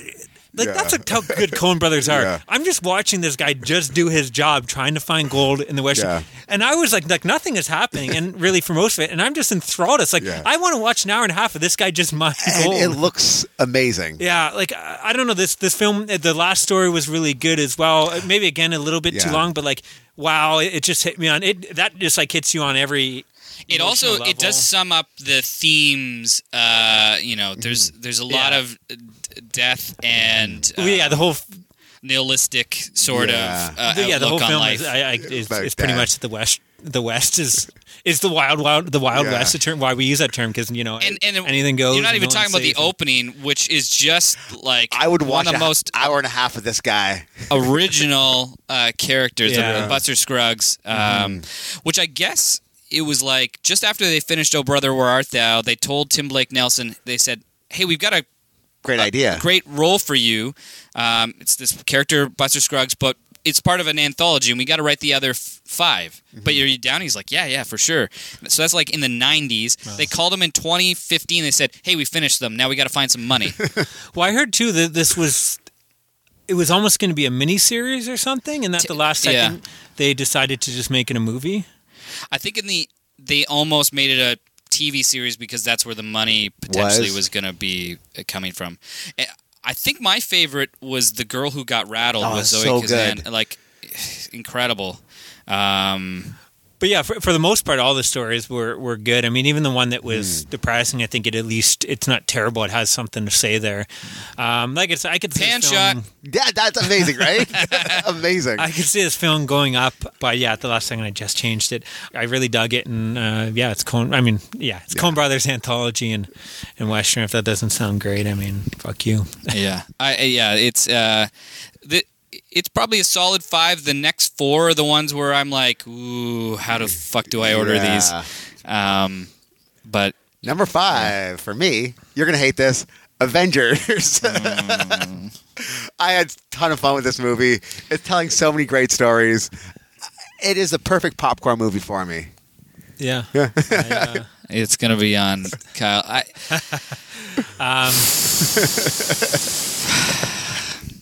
Okay. Is that all you got? Yeah, we'll talk about it later, right? Talking about films that I don't know if Adam saw this, but it's going to really piss off Patty because I think he said it was one of his worst of his year. Number 4 for me, Hearts Beat Loud. Oh, that's I haven't seen. I was between Upgrade and Hearts Beat Loud yesterday. How could you dig this movie? Nick Offerman. I guess Nick Offerman is from Parks and Rec. I guess I haven't watched that. Oh. Top 5 sitcom of all time. He's great in it. He runs a record shop, which is already getting me a star for me. I love High Fidelity watching. people just run record shops. So or whatever. And he's it's at the point where he's going to have to sell it off. He's not really even enjoying it anymore. Everyone's going on the Amazon route. He's a bit of a dick to customers, and he also needs money to put his daughter. She's going to go to college to be a doctor. You learn he's a single parent, and so it's like a couple months, I guess, before she's going off to school. She meets a girl and end up dating. So she's kind of got that relationship stuff, but she knows also that like, how far can this go? Because I'm going off to school, and at the same time, her dad wants her to let's just go jam. Like he plays guitar, but has no one to jam with. He used to be in a band with their mother. He died previously in an accident. This is all at the beginning. I'm not spoiling anything, but he just wants to have some fun jam with his daughter before she goes off to school because he knows when they go off to school, how much is he going to see her, and they just kind of fool around and put together this really cool and I actually enjoyed the music in it, the original tunes and the other music throughout it. But they put together a song and they're like, well, this is kind of cool, and he throws it up on Spotify not knowing what he's doing, and it kind of gets us following on the internet, and then so it's this kind of thing let's continue making music. We could have a thing. And she's like, no, I'm going off to doctor school. So there's this conflicting thing there. I thought was really interesting. There's a great moment where he's in a Starbucks or something and he hears them play on the radio. It's like, where'd you get that? She's like, what? Yeah, it was just on some Spotify player, so indie music. No, where did, this is my, and he's so excited. I thought that scene was amazing. He's getting the thing and he's turning it up, and he's so just blown away by how this stuff works. I thought he was really, I thought he was a great character, because unlike a lot of these movies where it's dad and daughter don't get along, they get along. It's yes, they have some disagreements about things, but overall, he wants to see the best for his daughter. I don't know, it's just this touching. You didn't see it with rose-colored glasses, ugh. No, I thought it was just this touching movie. It's kind of, I could see it being the Chef of the Year, where it's just this feel-good film. I don't know, I guess I watched it after watching all this horror film, all these big blockbusters, and you put on this nice little quiet film.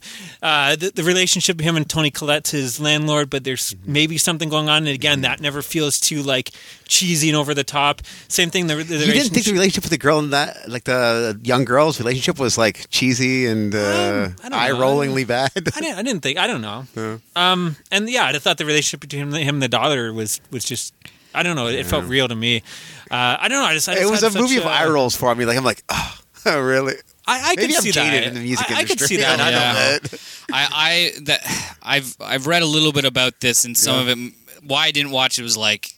I purposely didn't watch because I saw you gave it a high score, and I was like, there might be something that just like pisses me off so much about the playlisting, which is my job, that will make me lose my fucking mind. Okay, well, again, it's not like they. I'm not going to spoil too much, but yeah, I don't know. Maybe I'm wrong. It didn't feel too fake for me because it's not like they hit stardom or anything. I assume I was comparing this like asking like Jordan Mitchell to watch Chef. Did you watch Chef or no? Okay, never mind then. It makes. This whole music industry and like rose-colored glass, like this is what it could be, guys. Like, but again, it never really goes there necessarily. Well, anyways, I don't know. It was a feel-good film for me. Like, this was at like 10 or 11 when I started this morning, and it just keeps on moving out because I keep on thinking about like this is a film when it ended. I'm like, I could watch this again. I wanted to like go buy the Blu-ray so I could show it to Becky. Like, I could watch this right now. It's probably out of my list. One of the ones I want to revisit. You don't have Canopy? Well, yeah, I have it on there, but watched it? You can't watch it on a TV, can you? Yeah. Oh, through a Fire Stick? Yeah. Or anything. I guess you could. No, that actually is how I watch it. I only have a Fire Stick, and I use that on my Fire Stick. Anyways, yeah, I don't know, but again, it's a movie like there's a couple movies that when they ended, like Den of Thieves was the other. Like I want to go buy the Blu-ray right after, check it out again. And this was one of them. I don't know. It just it's a feel good film, and I like these films like this that there's not really much to them. It's just even Ted Danson's in this too. Oh yeah, and Ted Danson is so fucking good in it too. I'll give him that. Like Ted all the scenes at the bar, him and Ted Danson just it's just one of those films like everyone is just like so him he and does Tony. Sam Malone. Yeah, that's pretty much it. It's him and Tony Collette doing like karaoke. Like it's just it's such a feel good film. Like you like everyone and like. But they're all kind of unique characters, and I don't know. Even that karaoke scene, I'm like, oh, can you imagine being in that bar with these guys? Like, I would throw a glass at them. Okay, well, fair enough. Yeah, you're a hateful man, man. Yeah, very angry I might be very spite-filled. Stop having fun. Some of us are trying to drown our depression. Yeah, I don't know. Maybe if some of you guys are more in the music, I haven't seen it. I don't know. I but tried to fit I think it in. overall the ratings are mostly positive. Yeah. Like I actually heard about it because there's a podcast I listen to called Pure Cinema, and they're more like artsy fartsy, and this guy had it on his list. So I was like, because I wasn't going to bother watching it after you talk shit about it. And then he kind of sold it to me, and I was like, I'll give it a shot. And like right from like 10 minutes in, I'm like, I am enjoying the fuck out of this film. Like I just, maybe that's I don't know, man. I had a smile on my face. Yeah. Again, maybe I'm curious what you think about it. Yeah, maybe you guys will hate it, but to me, like unless you're cold-hearted, there's no way you cannot enjoy it. All right, my number 4. Yeah. Thoroughbreds. Okay. I haven't seen this. But first-time director Corey Finley, who I guess was a playwright, or is a playwright. Man, this is fantastic. Is it good? And finally, someone has given Olivia Cooke a role that's worth? her acting. Wasn't she in that the Limehouse? Is that Olivia Cooke? Yeah, she's good in Limehouse Gollum, but like again, like it never like elevates to. She's amazing in that. She's the best part of Ready Player One in terms of acting, I think. I didn't even catch it. That's the same. But yeah, this movie, like the dialogue is crazy good, but from a playwright, he's setting up this incredible directing style. It's basically these two teenage girls that are living in. The one lives in like a crazy mansion. She is super, super wealthy, and they used to be friends, and now they're brought together again. The one is basically has no feelings. She doesn't feel happy. She doesn't feel sad. She doesn't feel anger. She doesn't feel anything, and I don't want to give too much away because I feel like even if I start, it's going to kind of set things up. Is she a robot? She's definitely a robot. Damn it! Well, I don't think you're spoiling it. It is about killings, isn't it? Like that's kind of about that, but like it's serial killers or something. They're not serial killers, okay. So, but there is talk. Yeah, I don't want to. Again, I don't want to give it away. It's a movie that is moved up my list over and over and over again. It's another one of these like original kind of voices from a director that I'm super excited what he's going to do next. And both the leads, Anna Taylor-Joy, who was in Split and The Witch, also fantastic in this. And I think maybe Anton Yelchin's last role. Oh, get out of here! And he's quite good in this too. I think I'm going to miss that guy because he was stellar in everything. He was getting better and better. Yeah, yeah. I think we didn't see the heights that he was going. Yeah, for. just silly. I was talking about the Gunslinger. Like I'm reading the Gunslinger saga right now, and I think he would have been the perfect like Roland. Have you read it or no? No, I haven't. I think he would have been the perfect Gunslinger. But anyways, again, highly recommended. I feel like it's got an incredible tone throughout, and it was pretty short. Like it's about an hour and a half, and I just wanted to keep get being more in out that of world. And so that's a film like I heard a lot of decent things about it, but I didn't hear anyone like loving it. That's why I kind of I knew about it, but I didn't really watch it because no one was really praising it. So I was like, I don't know. It's one of those ones if I could get to, but I'll have to check it out. Maddie, you're number 4? Number 4, Blind Spotting. Nice. That movie's so fucking good, right? Yeah, it's incredible. Yeah, I found even like the lead was so goddamn charming as well. Like, yeah, you're rooting for that guy. You know he's up against it, but and there's such a tension in like the 3 days till probation ends. You're like almost on edge of every time you see something. Like he has like a gun on him. Like he's like, oh, what's gonna happen? Like that's coming into play very soon, kind of deal. Like, love this movie. Cool. Yeah. We talked about it. My number 3, I had it number 2 this morning. I switched it around. I had a lot of switches for me this morning. But yeah, I felt it had to be number 3. Adam is going to hate us now. He can rip on it. Avengers: Infinity War. Here's the thing. Just let me get this out before you rip on it. I'm not going to say nothing. I don't think it's. I'm going to say lots. It's not a perfect film by any means. I mean, this is a film I think like as a standalone. It's not a great film. I mean, this is a film like you have to have seen 10 years and 20 films to get the most out of it. Nothing really happens. It's just this tense build up to wondering how it's going to end and who's going to die. There's not much plot. But for someone like me that hasn't loved these films, I've been watching them all, though. I've been waiting. We've been waiting 10 years for this. It has been an 18-film build-up for this. Like, this will never happen again. Like, 18 films and all combined 18 mediocre movies into one movie. Okay, we'll say like 10 mediocre movies, 3 really good movies, and... well, one really good. Yeah. Some other pretty good ones. But, I don't know. For me, like... At least one thing I hail Marvel films is the comedy. I think this one handled the comedy well. There is some comedy, but for the most part, it's a pretty serious film with serious stakes, even though, again, I know by the next film, none of that's going to matter. Everyone will be back, blah, blah, blah, blah. But who the fuck cares if any of the consequences of this movie? Yeah. I agree with that. But terrible plot device. But we knew that from the beginning. I mean, that's how the comic is too, right? Yeah. Fuck. But again, another problem I've had with Marvel films, and I think they've gotten better because I thought they did great with Black Panther. In this film, they finally gave us a villain. This is really Thanos' film. It's his origin story, really. He's the best part of the movie. I'll agree James with that. Brolin is great. He's had a great year. I mean, Sicario 2, I didn't enjoy that much, but he was great in it. He was great in Deadpool 2. He's a guy, too, that like these past couple years, you don't like him in it? I fucking hate that movie. That's going to be... Yeah. Okay. I've only saw half of it, and I was enjoying it for what it was. It probably wouldn't have made my top 10, but yeah, I don't know. I love James Brolin is this guy. Yeah. Like I love even Men in Black 3 that shouldn't have been good. Like I enjoyed Men in Black 3 because probably I like James Brolin, but yeah, he's in 2 things. This movie I feel like is just going down in my. I finished watching it and I was like, all right, and then I quickly was like, none of this mattered, and I don't. What's a good action sequence in this? Yeah, there's not that many good ones. That's the whole movie? No, but again, for me, it's just like this tension building up, and like I know none of that means anything when it happens at the end, but it still hit me on an emotional level. Like what happens with. I can't really say what happens with whom, even though we all know they're going to be back. But because it doesn't matter in the next movie. It still kind of hit me on an emotional level, even though I knew. It's like there's a lot of things you watch and like you know that person will be back, but it still hits you. I don't know. It worked for me. And I thought he was just a cool villain, a great threat. I don't know. I love the whole idea of this gauntlet, this Infinity Gauntlet. I do have a problem with these fuckers that like this is the best film of all time. Like I've seen it on the best film of all time list, and to me, it's like I don't see how you can do that because none of the characters. Like everything we learn about them, none of them have any development in this film. They're just there because we knew about them, and they're just there to like you're giving all my points away. Like but again, in praise.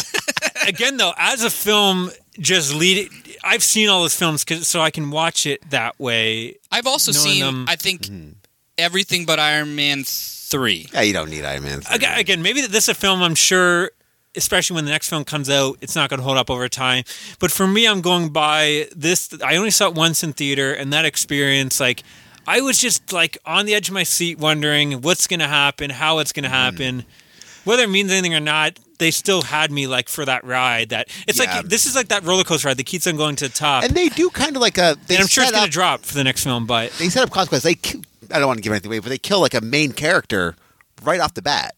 But that cool. character, I think, will be back. But that's hey, listen, that's neither here nor there. Like what happens next, I don't know. Yeah, but they do set it up. Like, see, I didn't care about that character because I know out of any character, if you're going to kill someone, that character will come back because that's that whole character's thing. You know what I mean? But again, it's so hard to talk about the film without doing spoilers. But I don't know. Spoiler: nothing matters. Yeah. Again, for me, just sometimes like to me, it's about that experience, and to me, like it's nice same to sit thing back with, like, and be cradled into like a blockbuster. Same thing about Hearts Beat Loud. Like maybe it's not going to hold up as well over time, but like just when I watched it, I was at that perfect moment where I was sick of all this shit, and I just wanted a quiet, fun, heart-lifting film, and that film delivered it. And maybe when I watch it, and I've watched 5 of those in a row, I'll get to and revisit it.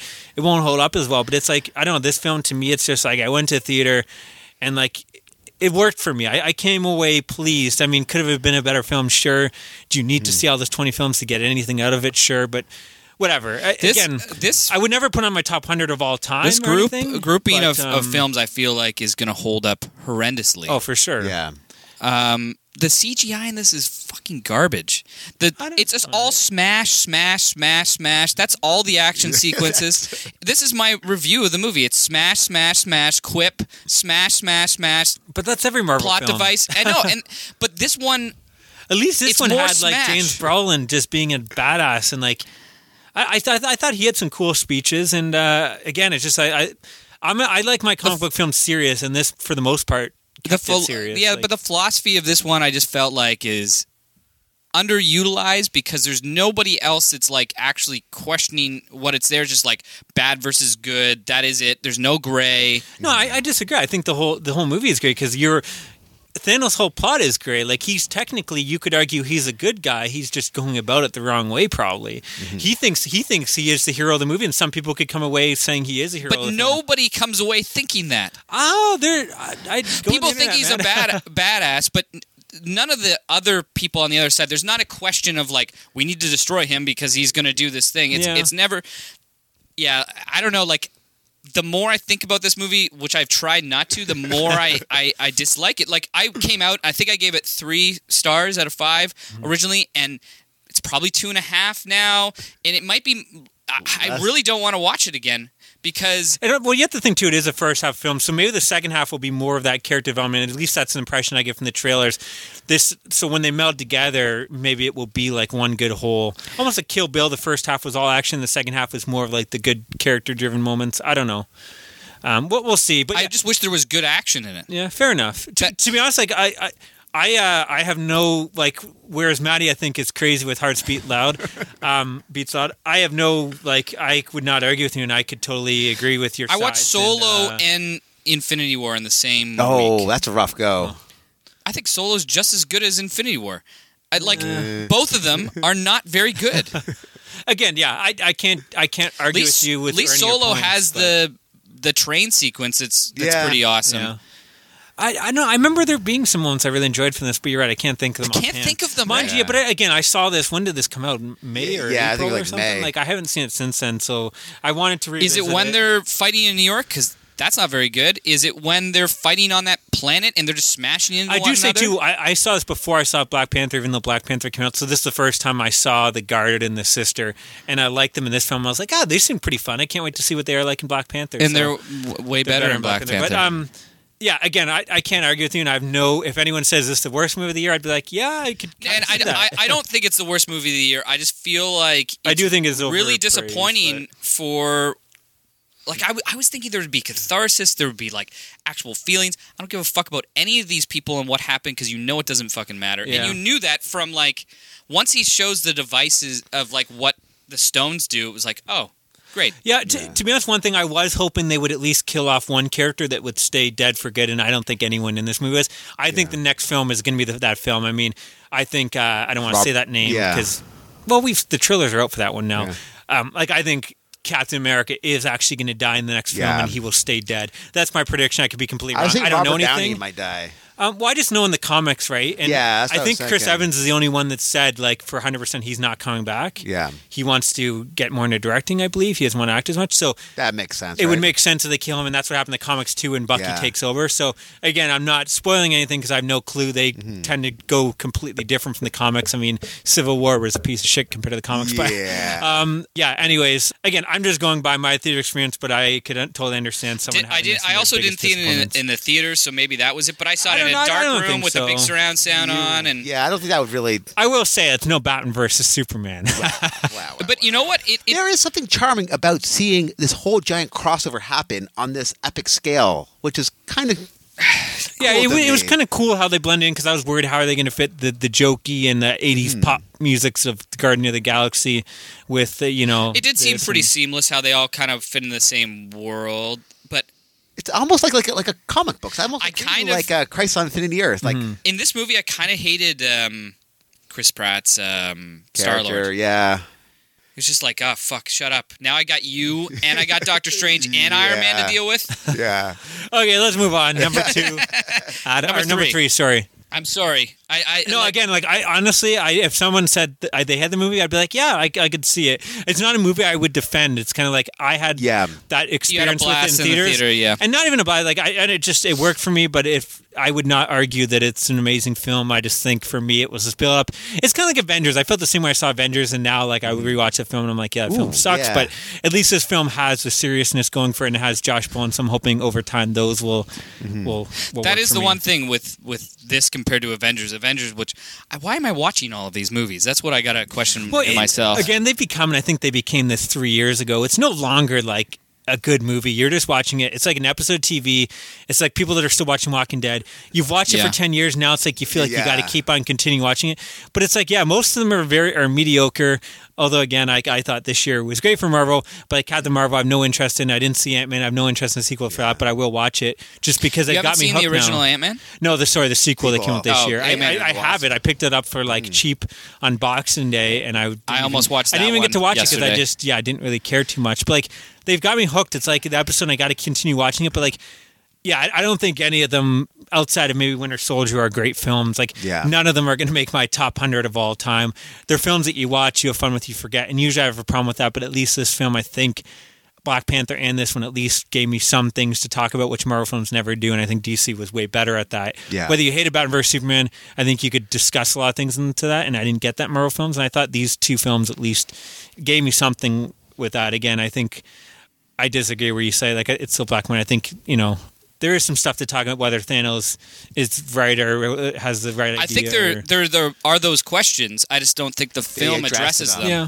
I think if you're a semi-intelligent person, you're going to come across and think that way. I think the film does everything with a giant Thor's hammer. Yeah. Blunt. Oh, fuck those scenes too. Okay, let's move on. Adam, number 3. Man, he hates this movie. I didn't think I hated it, and then whenever I've talked about it I'm going to move on right now. Yeah, let's do it. But whenever I talk to it about people, it's like, oh yeah, I really dislike that about that. Oh yeah, I really dislike that. Well, my biggest problem, I have this with people at work, is like a lot of people really love Marvel films, and it's like you talk about Marvel films with these people.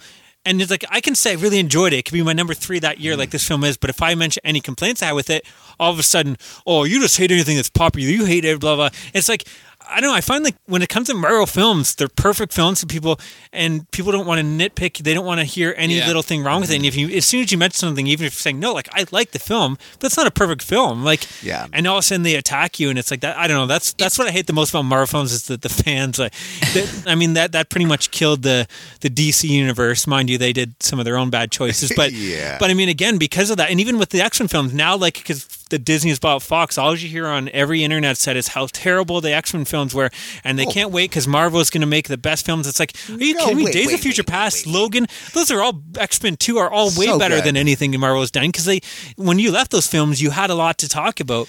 But we're getting into the whole other thing. Sorry. And I guess it just like goes to, when we're talking about Ready Player One, I remember all of these great things about it that go, I was conflicted about it, but there's a lot to love about this. Or when we're talking about Roma and you have the same thing, and I like can get that with this one. I just go say something, and everyone is always like, "Yeah, I guess so. Yeah, I guess so." And it's like, "Yeah, what the fuck? What? Like." I almost feel like it's the passage of time because you've had to spend a decade in so many goddamn movies that you're just like, I'm so invested, I better get something out of this. And that's kind of how I finished the movie. And then I thought about it and was like, stop thinking about this. This is an awful movie. Yeah.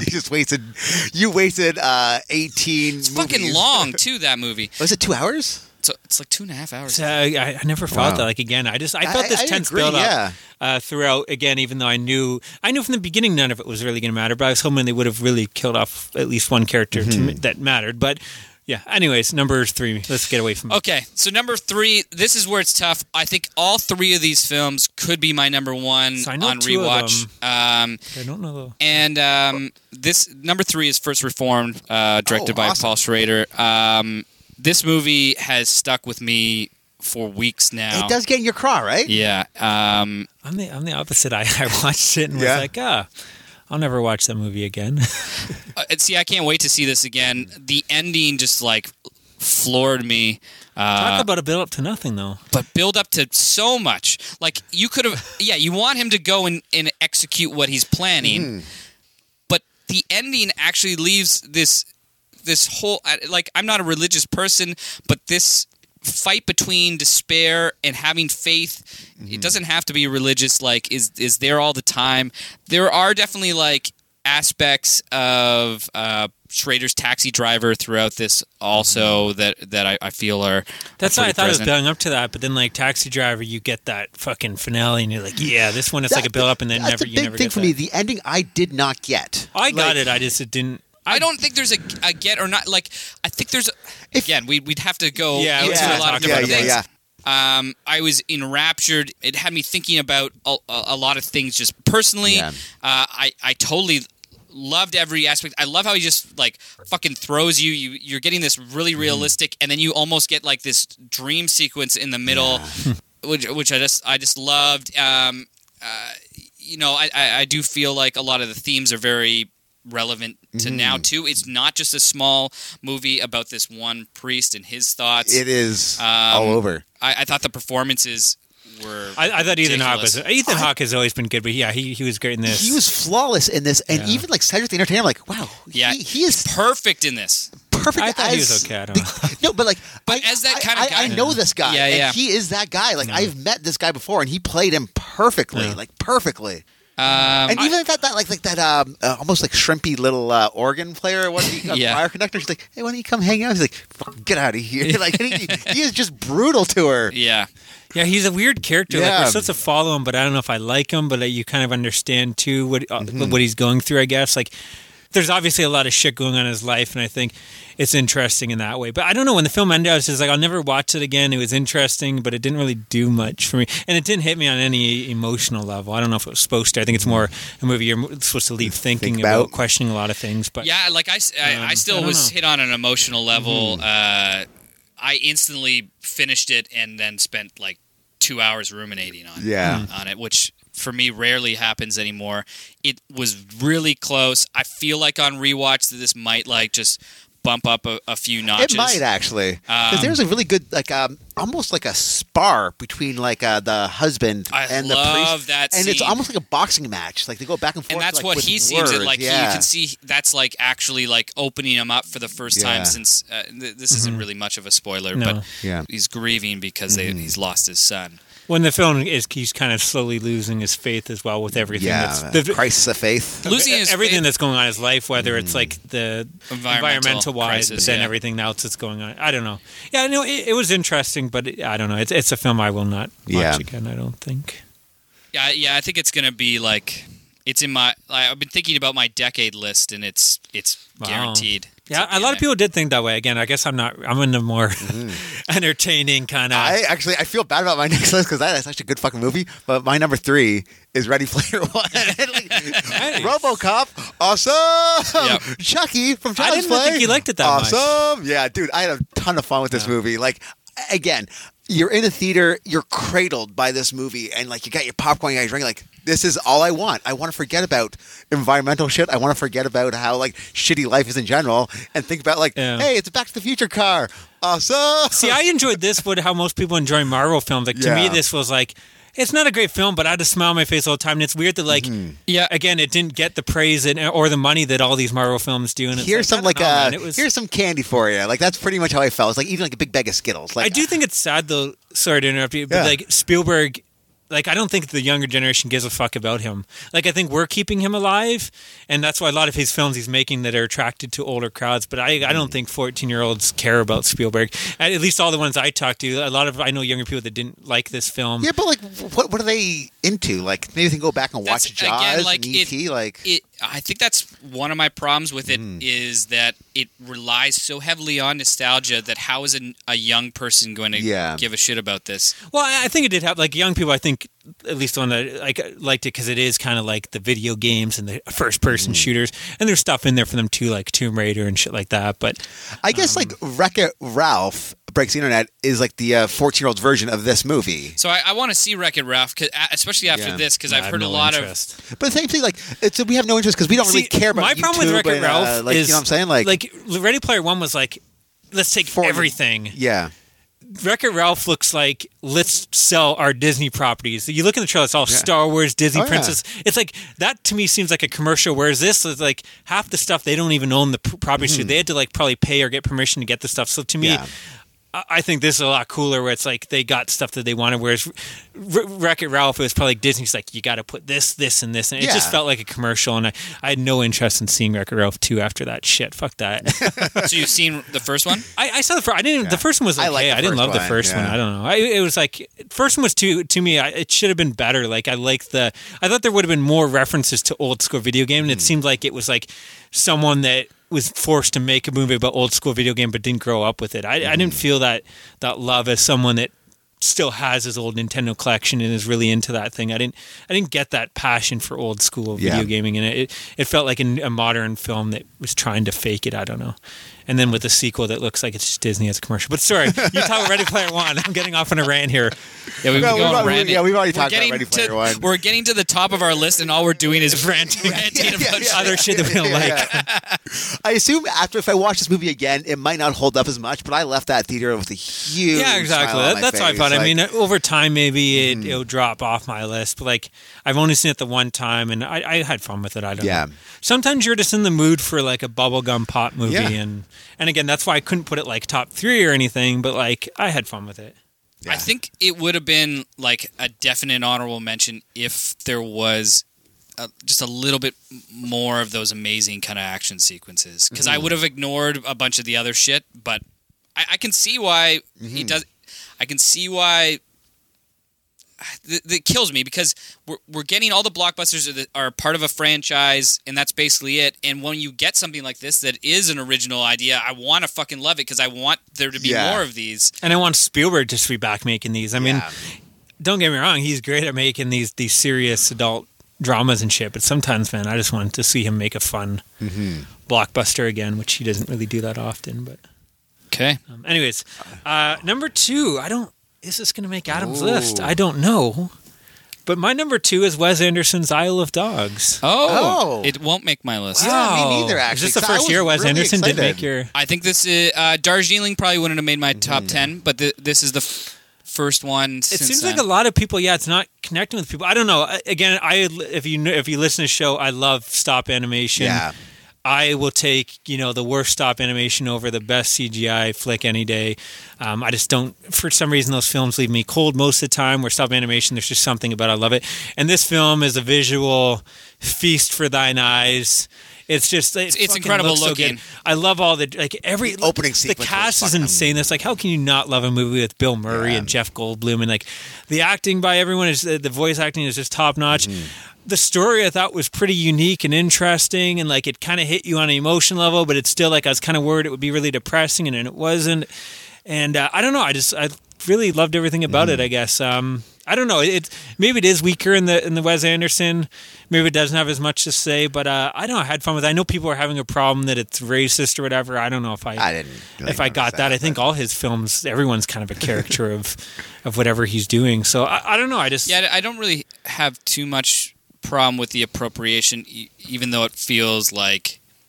It's definitely kind of exaggerating, and I don't feel like it's that effective. Like a lot of the Japanese culture, like for me, it doesn't really boost the story much, and it does feel like pretty two-dimensional. This is like high on my honorable mentions list. Okay. Overall, it just kind of felt like slight Wes Anderson to me, and I'm like, I could see that. He's a top 10 director for me, no questions. This might be. Least favorite? Might be my least favorite. I got to watch it again, but I know. I think it's to me because I remember Mr. Fantastic Mr. Fox. Like I owned it. That was awesome. Yeah, I didn't watch it for years because I was like, I don't care about seeing him do a family film. And I finally watched it. I'm like, wow, that was fucking fantastic. So this film I was kind of actually excited to see, even though no one was talking about it. And I don't know. I just. Visually and everything, I just loved everything about it. I think it's visually great. It's like so you get all these voice actors. It just there's left so much no fun impression. banter, though. I don't know. The plot didn't really do much for me either. Well, there's not much to the plot, but I don't think there's much plot to a lot of his films. They shoehorn this love interest between like a teenager and the young boy, which is kind of really odd to me. Yeah, I hated that. Yeah. I don't know. I thought that so much of the banter was so fun. The banter's great. Yeah. You get all these Wes Anderson quirks. It just feels like usually it's held up by a much stronger. The criticisms that his movies are ornamental. This is, I feel, justified in this case. But I thought it is still one of the more unique stories this year. Like the story is they fucking. Field dogs are totally spreading a virus, throw them all to an island, and then this kid crashes trying to find his dog, and they're trying to get who would have thought you would do this movie? Like if someone told me the plot of this movie, I'd be like, what the fuck, really? Someone made that? If someone told me the plot of this movie, like, so Wes Anderson's directing it, right? Yeah. I don't know if I get that. Like most of his films are more. I don't know. Other than fantastic, I don't know. Yeah. I enjoyed it. And anyways, I really enjoy this movie. Yeah. I figured you would think this would be on mine. I think it's probably going to be like. Well, you're kind of the Wes Anderson guy. Number 15. Again, if you look at my list, I mean, my list is just for the most. Yeah, actually, for all of them are kind of, you could argue, fun films. There's nothing really too serious or arty or depressing in there. When I put together these lists, like these are the movies when it ends, it's like I want to watch that again. I want to go buy the Blu-ray, and these are all films that for me, where it's like I don't know, a film that like it's just this long dramatic drama that ends depressing. It's like I don't want to watch that. I got a popcorn list too. Like I'm looking back, like a lot of these are popcorny. I don't know. That's just how I always have been. I mean, I can appreciate a lot of those other type of films. And some years I do have some like that on it. But this year I just want something that like actually resonates. That's what I'm looking for. And I agree. I want to be able to watch it again. I think my problem is like a lot of, again, I don't think you guys watched it, but like mid-90s, 8th grade, Rome, all these films that everyone loved, like none of them resonated. Even First Reform didn't resonate. I really liked. I'd say First Reform maybe resonated the most because at least like that kind of ended and you had stuff to discuss. But, like those other three films, I really didn't. Those other films, like it was like slice of life. Like let's just watch a maid clean us. Let's watch a kid in 8th grade. Let's watch 90s kids skateboard in the 90s. Like to me, it's just like I don't want to sit there for an hour and a half fucking just watching kids be kids. Like give me something more. Like I want some dialogue that I'm going to remember. I want some interesting shot. I don't know. Like I think there's different type of like there's room for all of these, right? Like I love watching Fallout, which we'll talk about. I'm guessing pretty soon, but I also think of like that. You know, where Ebert, who I'm not always like in agreement, but the one thing is like one of the great things about movies is that you get to experience somebody else's life that you'll never get to experience, or another viewpoint that you're completely unfamiliar with, and it opens you up to these experiences. Entertainment isn't enough for me because you eventually become numb, and that's why we're getting all of these kind of like, that movie's okay, that are mostly shown in the theaters, because you don't have to excel to any other higher level. But see, like I lived 8th and 9th grade. I lived in the 90s. I lived 8th grade. Like I don't really need to watch a movie of just other kid living that. I don't know.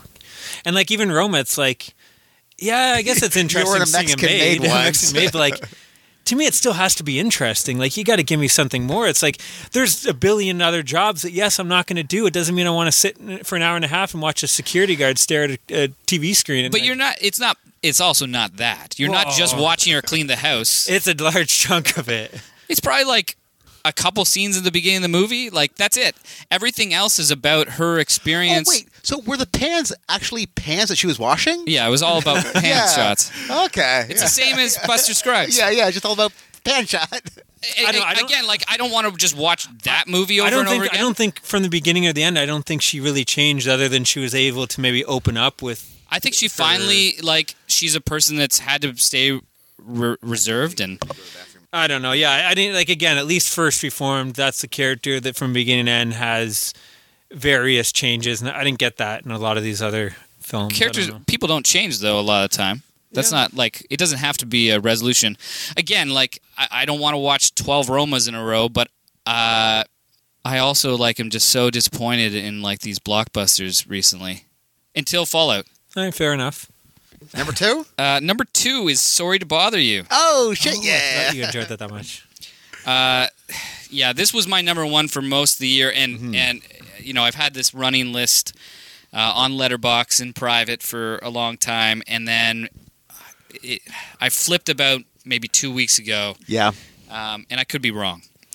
This one, we're talking about original ideas, like Isle of Dogs. This one for me just had so much more substance to hang its hat, and fuck, it was funny. Yeah. I was going to talk about this one scene where he's at the party, he should rap for us. Oh my god, it's hilarious and so heartbreaking at the same time. I've never felt such conflicting emotions in a movie during that scene. That's this whole movie, right?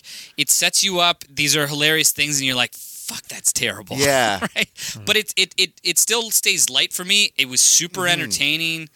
Yeah, this could have been my number 1. We talked about it a bunch earlier, but the setup is great. All the acting is great. Maybe what Kyle said about tonally, I think he probably can refine it even more moving forward.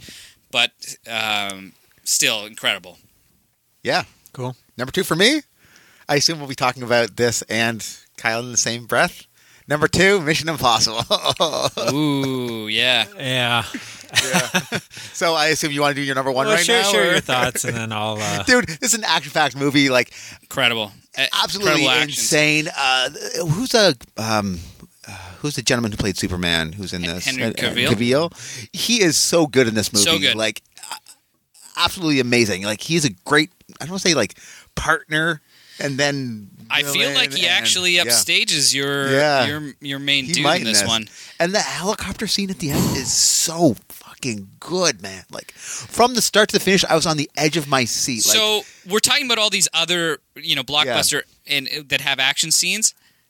This just destroys all of those other movies in terms of action scenes. It destroys them. It doesn't get better than this. And as far as action goes, and it's not cheesy. Everything is. Do you just want to announce your number 1 so you can get in here? Because I know you're holding back. It's Gotti. Yeah. So John Travolta.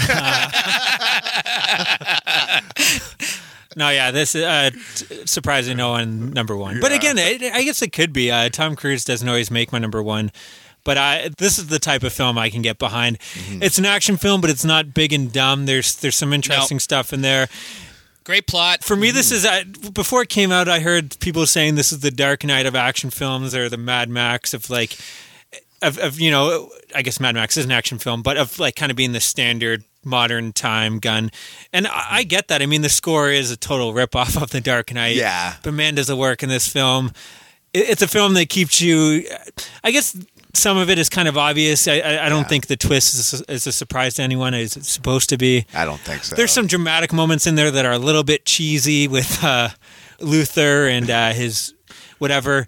So it's not a perfect film by any means, but I was able to look past those because I agree. This should be what every action film wants to be. Having Alec Baldwin, take on Superman. Alec Baldwin is terrible in this movie. Yeah, I agree. Yeah, I thought he was okay. Actually, I had a couple problems with Henry Cavill, too, that you guys were enamored by. Oh. But I thought he was mostly good. But I remember the first couple of lines he read, I'm like, maybe he's not a good actor. I will also say the dialogue for the first half an hour is bad. Really? I don't remember the first. Yeah, like everything is really stilted. A ton of exposition. It's just like here's what we're doing. This is what's going on. Nothing is I love it, but that's kind of like that's the Mission Impossible thing where you got to like explain everything, and then because it never goes necessarily how they had it all planned either. See, everything that comes out of Tom Cruise's mouth, it feels like he's really natural at saying this. When Alec Baldwin and him are talking on the tarmac, it was like, holy fuck, this is terrible. Like, was it? It's rewatch it again. You see, like, Alec Baldwin puts all these pauses in for dramatic effect, but then he's just explaining stuff. Keep talking. Fair enough. I know. I didn't get that, but yeah. That, honestly, if the dialogue is better in the it's actually probably the first hour. This movie goes once Vanessa Kirby, who plays the White Widow, comes in, and there's that back and forth. It was like, oh fuck, they should everything should be like this. Ving Rhames sounds like he's just reading off a cue card. Well, he's been like that for the past 10 years. I think he's just kind of like you want to see him in these films. So I don't know. He's like that lovable guy. Like you need him in there.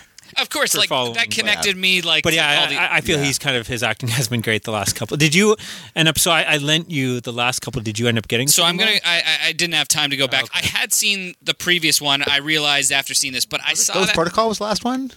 No, Rogue Nation. Rogue Nation. Because I recognize the villain in that villain, Sean Harris, who I loved in. He's a little bit scary in Rogue Nation, I would say. But I also still watch Rogue Nation at like 12 o'clock after I had been out at the bar. Yeah, that's probably not a good way to. Yeah, you should go back and watch. I'm gonna watch. I would say they're all equal. Like I think you could argue any one of those is the best of the three, and I don't think anyone would have a problem with that. But yeah, I don't know. To me, it's so nice with everything. Every big blockbuster these days is CGI nonsense. It's nice to see practical effects. An actor. Yeah, well, all of it, but like especially my boy Cruz doing all this crazy shit, that jump across, and you see him smash his ankle that he actually broke and keeps on walking after. And even that, like you forget about that scene because there's so many other great action scenes. The motorcycle stuff, that's all him on there. The airplane jump, and like I saw this in IMAX with a bunch of people from work. And it was the best experience I'd had in the theater. Everyone came out saying like this was like no one could even find faults because we were just so pleased with what you saw. And like when you go back, you can notice things. But like that movie just puts a smile on your face. But seeing it in IMAX, I saw it in like the real IMAX. And when all those action scenes open up, there's in the plane scene. So when he walks and the plane starts opening up in IMAX, the screen opens up with the plane opening up and fills the screen. And then he jumps out and like all that stuff is just so fucking fantastic. It gives you twists and turns. It's kind of like works as a crime film. I love all the Mission Impossible-isms, like the beginning. Like they kind of had me like, holy shit, did that bomb go off and now we're going to deal with it? Yeah, it was great. That was a great spin. Again, I think some of the stuff that they had to wrap up with his wife in the third film, the stuff with Luther, he's got to be in there. Some of it was a little cheesy, and like even I kind of cringed a bit. But again, to me, those were like small you can moments. Look past that. All the action scenes were some of the best stuff I've seen. Like again, I think every action movie has to live up to this now. And again, I don't know how. Like he just signed on, and he's going to shoot 2 more films, I believe, at the same time. Oh, that's great. I don't know how you top this because like he's going to have to kill himself on filming one of these movies. Like each one tops it. That would be the craziest publicity stunt Even ever. all the helicopter stuff that you might not appreciate as much seeing on screen, like seeing the making of that and knowing that he did all that, and some of that shit, like maybe you don't realize on screen, but that stuff apparently is super like like helicopter pilots saying like most people can't do that where you're going like straight down and all this crazy stuff where he's hanging from the rope. It's like one thing after another. And again, I think this film, like Infinity War, but I think this film even better. It works on this adrenaline. It's just and the way the score works with that, it's constantly building. And there's times when you're like, holy shit, like, they're not going to do it, but you on your head, I actually thought that too. Like, maybe they're going to. Maybe like, they're going to, and anyone could die at any time. I felt like it was a film where no one really was safe.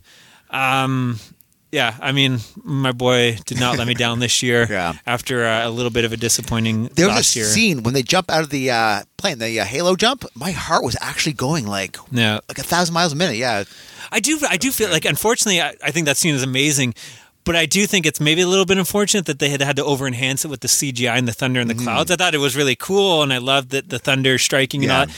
But, I mean, he actually did all that shit, and it almost like most people are going to think that's just all green screen. Yeah. Same problem I had with kind of Mad Max Fury Road, where it's like they went to all this trouble doing all this stuff practical and really doing it, but then they over enhanced it with CGI. That like most people are going to watch that and be like, yeah, you just CGI that. But when you see them making, it's like, holy shit, they did all this stuff. Like I don't know. This is for me, for this type of film, it's almost a perfect film for this type of film. Don't get me wrong, I'm not saying it's a perfect film. I'm not saying it's better than... As far as action movies go, this again is like, I have it at 9, but it easily could have been 5. Yeah. And you got to give it credit too. Like, this is the 6th film, in a franchise starring a 55 or 56-year-old actor. Alec Baldwin is like 3 years older than him. Yeah, and it's insane. Like when Alec Baldwin fights. Yeah, it's true. Oh my god, it's so funny. But yeah, like seeing Tom Cruise run, it's like this. Like I couldn't do that. I don't think most men could. There was only one scene where I could see him kind of laboring. Yeah, and it wasn't the one where he's actually like starting. It was like, yeah, this guy's 50. Yeah, but it's still crazy. Like every other actor at that age has moved on. They can't do these things, and he's like somehow doing this and doing a better job than guys in their prime. Or Stallone has to do so much HGH to get back up there. But like this gave us some of the best motorcycle chases, car chases. Oh my god, that what's car HGH? chase. Human growth hormone. Okay. Fucking on I was like Home and Garden chases. Network. Like, what does that even mean? And we didn't even talk about this scene in the bathroom. Like how fucking insane that scene is! Just like perfection. Awesome. Like, again, I just think it's crazy that like again, I would argue maybe the first film is still my favorite because it's so different. But I think this is a franchise. Like other than Part 2, I don't think anyone would say is their favorite. Yeah. Although actually, I think I strangely have met a couple of people that was their favorite. But like, I knew guys in high school that was... That makes sense. Like I liked it that is like then. And I think there's still some cool stuff. Like I think there's some cool visual stuff in there.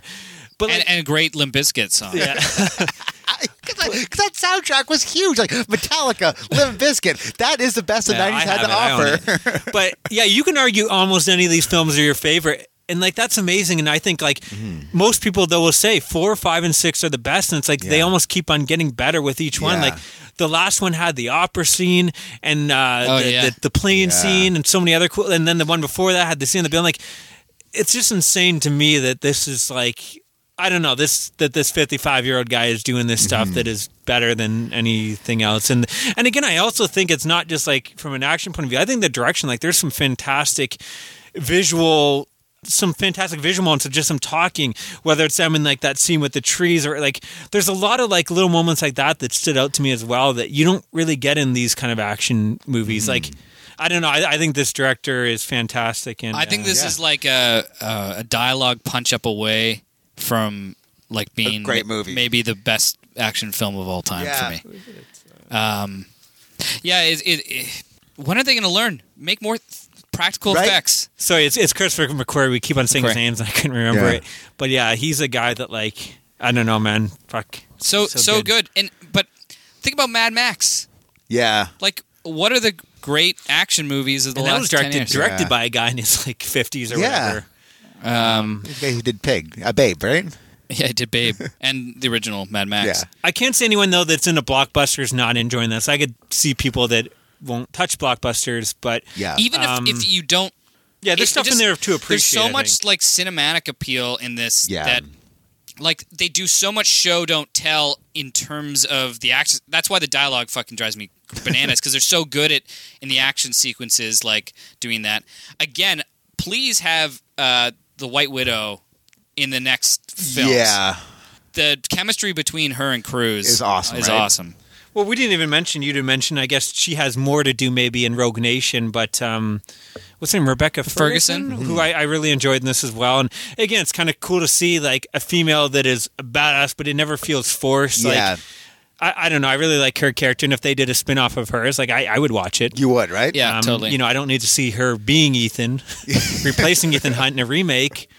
But give her own film. Like, to me, a lot of people loved her in Rogue Nation. I think she was just as good in this one. So, I don't know. It's a movie where like all the supporting cast really, for the most part, works. Other than like I said, some cheesy moments, but they're all interesting enough. Like I enjoy the goofy moments of Simon Pegg, and I think he has a bit of levity to it, right? Cavill but not was like just fun as the kind of swarmy, tough guy, and I don't know. And the way he mixes the score and everything. Yeah, I could talk about this film for hours, so let's just move on. I have no clue what is going to be. I'm curious. Wait, is this because that was your number 2? Yeah, I still have number 1. You have your number 1 and Adam is number 1, right? So this is my number 1. Okay. It is The Favorite. The Favorite by is your Yorgos favorite. Lanthimos, I believe is his name. The Greek director of Dogtooth and The Lobster and Killing a Sacred Deer, which they're all fucking great, fantastic. right? This movie, it's like Barry Lyndon if somebody just like smashed someone's head on a table for an hour and then said, okay, now you make it. Like, the cinematography is beautiful just like that. It's all natural light. But the story is just so almost like perverted. It sounds really weird. Like, I was reading the synopsis. I'm like, this seems I had no interest. I'd never even heard of this film until you mentioned it. And then I watched a trailer and I'm like, this is not a film I would normally ever check out, but I watched the trailer and I'm like, that looks fun. Like, out of the movies, like I don't even consider any of them art house, but you've been referring to as the art movies. This is the one I feel like the average moviegoer would get the most out of. Even though, again, that director makes weird fucking movies. I've only seen Lobster, and like, when that movie ended, it was the weirdest, unique movie. And when it ended, I didn't know if I liked it or completely despised the film. It just felt so cold and like depressing and made me angry. But then like I saw it on Blu-ray cheap and I picked it up because I'm like, it is a movie I need to watch again, even though I kind of hated it but liked it. I don't know. See, I love that he's always willing to go that extra little bit to make you uncomfortable. Yeah. Oh, yeah. And also, like, you're feeling a connection to these characters, and then he loves to undercurrent that with, these people are fucking terrible. Thanks for following them. Like, the protagonists are always super, super complex, but they're also always, like, super darkly funny. Like, they're funny movies. Yeah, they're dark comedies. They're just, like, extremely extremely dark. Dogtooth is not a comedy, right? Like, there is nothing funny about that. There's still, like, some, like again, okay. Yeah, you know what? Maybe the airplanes is kind of odd. Like there's a bunch of oddness. Yeah. That's probably the lead. I haven't seen Alps before, but anyways, I saw this in the theater. It looked like fucking amazing, and the acting from Olivia Colman probably steals the show as Queen Anne. She's just so fucking. She plays this like. Almost like she's an invalid, but she's also running the country and in charge of the war. But you feel bad for her, but at the same time, she's fucking just like lots of men. So yeah.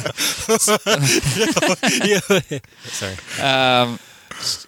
Anyways, like she and Emma Stone and Rachel Weisz and Nicholas Hoult, who was a kid actor from About a Boy, and is he? He's not Beast in the X-Men films, Nicholas Hoult. Yeah, he is. Oh, okay. And he's in Mad Max. Is that fucking crazy? That is kind of guy. He's so good in this. Yeah, I'm interested. Out of all the films, like that's one I was interested in. Again, it's not something that I would watch normally based on the trailer, but it interested me. It looked fun. I don't. It's sometimes fun, and then he just like pulls the carpet underneath you and be like, "Yeah, you shouldn't probably like." I know. I think it's always it's a very conflicted. That's why that director. I was like, it looks fun, but I know that director's style, and do I want to watch that? He didn't write this one, so it's got a little bit more of like a realistic bent. Like this story is based on, semi. Like, does it leave you feeling better than The Lobster did? That film, I just felt like, oh man, I felt just fucking. Pinched. It was just so mean-spirited. It's so mean-spirited. The dog, the brother dog, that still gets me. Like The Lobster, the whole thing was like, do I like this more than The Lobster? To put it number one, and I think I do. So would you had The Lobster as your number one that year? I don't know if it would have been one. It would have been top 5. Yeah. Interesting. Again, like it's not an easy. No, it's not. I feel like this one is easier, even though there's like. Yeah, I don't want to give away any spoilers, but there's a few scenes that you go, oh, god damn it.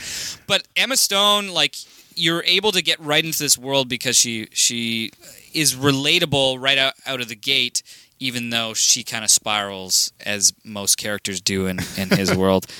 I saw it 2 months ago, and I've been consistently thinking about it since. I'm looking forward to seeing it again, because, again, the set pieces are fucking fantastic. It was Now, still in theaters. did that Like get 2 any weeks ago, it Oscar was still in love? Did that theaters. get any Oscar love? I think or no? it's got like maybe the third most after Green Book and Roma. Okay.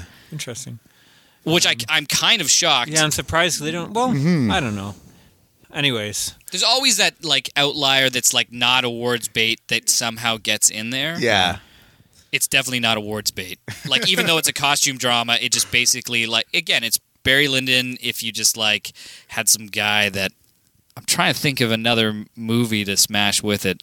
Barry Lyndon from the director of The Lobster and Killing a Sacred Deer. Like that's what it is. That sounds actually kind of insane to me. Some people like there's all these like he really like he does in those movies does a lot of kind of crazy cinematography and shots. Like there's a ton of fisheye that kind of makes you look like you're looking at an old painting, which some people don't really like, but I think it looks fucking awesome.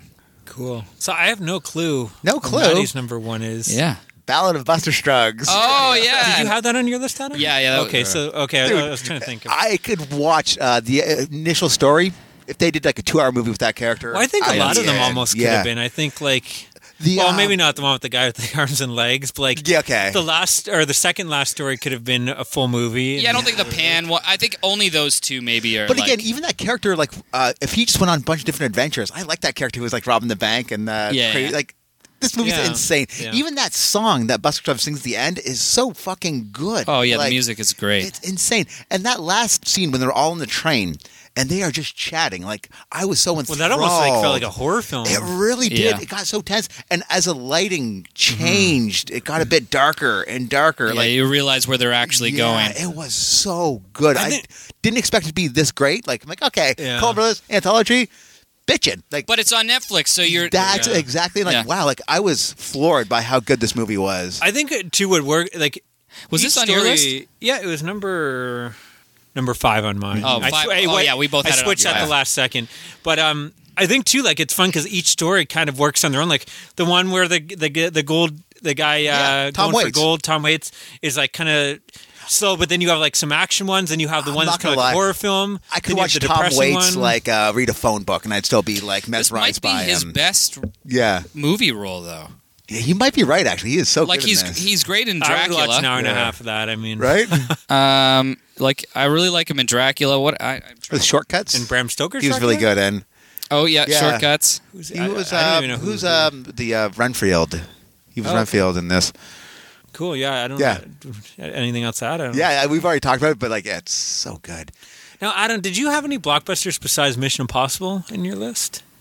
I don't think you did, right? No. Okay. Cool. Well, I guess now that's our list. So we got Buster Scruggs, Mission Impossible, and The Favorite. Yeah.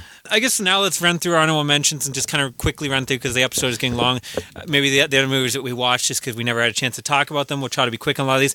I will say the one that was kind of switching between 10 with me and I gave it to Denethys at the last second was Game Night.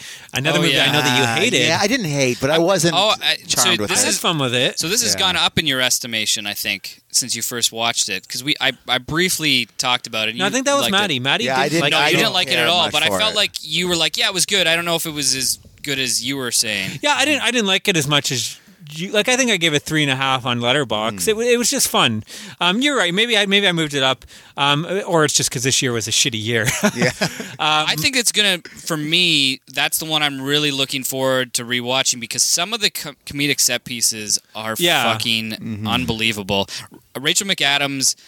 That might be one of my favorite roles of the year. Rachel McAdams, but for maybe not necessarily always for her acting, but yeah, I don't know. I think that was my number 12. Okay, and it could have been my. It so keeps now moving that's up. number my 11. Yeah, I know Maddie was like, "Don't fucking that in Hearts beats loud." Where like, and I almost had this as my number 10. So I was like, I'm gonna have two rewatch movies. Game Night. I might have to. I saw movies that that at the Maddie just hates, Cinestars in Burlington, that theater. So another one for me, Bad Times at El Royale, and you guys. I haven't seen it yet. I like this movie, but I found I wanted something more out of it. Yeah, I think the first half, I don't want to spoil too much, but the first half is this amazing build up and what's going on you're waiting to see, and then the last half is still good. But I think what it didn't live up to the build up, I guess, for me. But I think it was a really interesting film. Yeah, it was I really awesome. enjoyed it. I'll pick it up. I think everyone should watch it. That one girl just singing in a room was so good. Yeah, I think you should watch it. I think you might enjoy it, Adam. And it's star-studded. Yeah, I And the way to it mixes the 50s and 60s tunes with the movie, like they blend seamlessly, I thought was really a really cool way of doing things. I thought that would be more of an interesting thing to do with the hotel, but it didn't really have that. Like, because it's half Vegas, half Arizona or something like that. Honorable mention for me that we are total Hold the Dark. I enjoyed, but maybe not as much as you guys. Searching, did any of you guys see Searching? I didn't. I wanted to check this out because I've heard it's really good. It's kind of the same way that what is that stupid horror one? Unfriended? Again, like they were better than they had any right to be. The same thing. It all takes place from his computer screen, and everything is like Skype calls, everything. I thought I would hate it.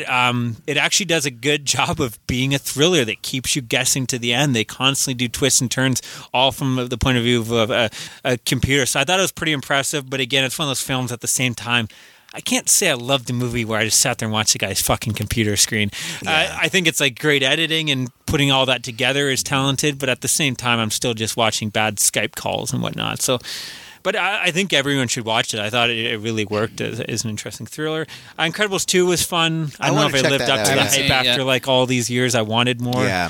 Again, my problem with it felt like it was the Invisible Girl movie. Yeah. Like she's 70% of the film, and I think the reason I liked the first film so much was the family dynamics, and I wanted to see it set up that you're going to finally have this, and it kind of like, no, they're thrown aside because...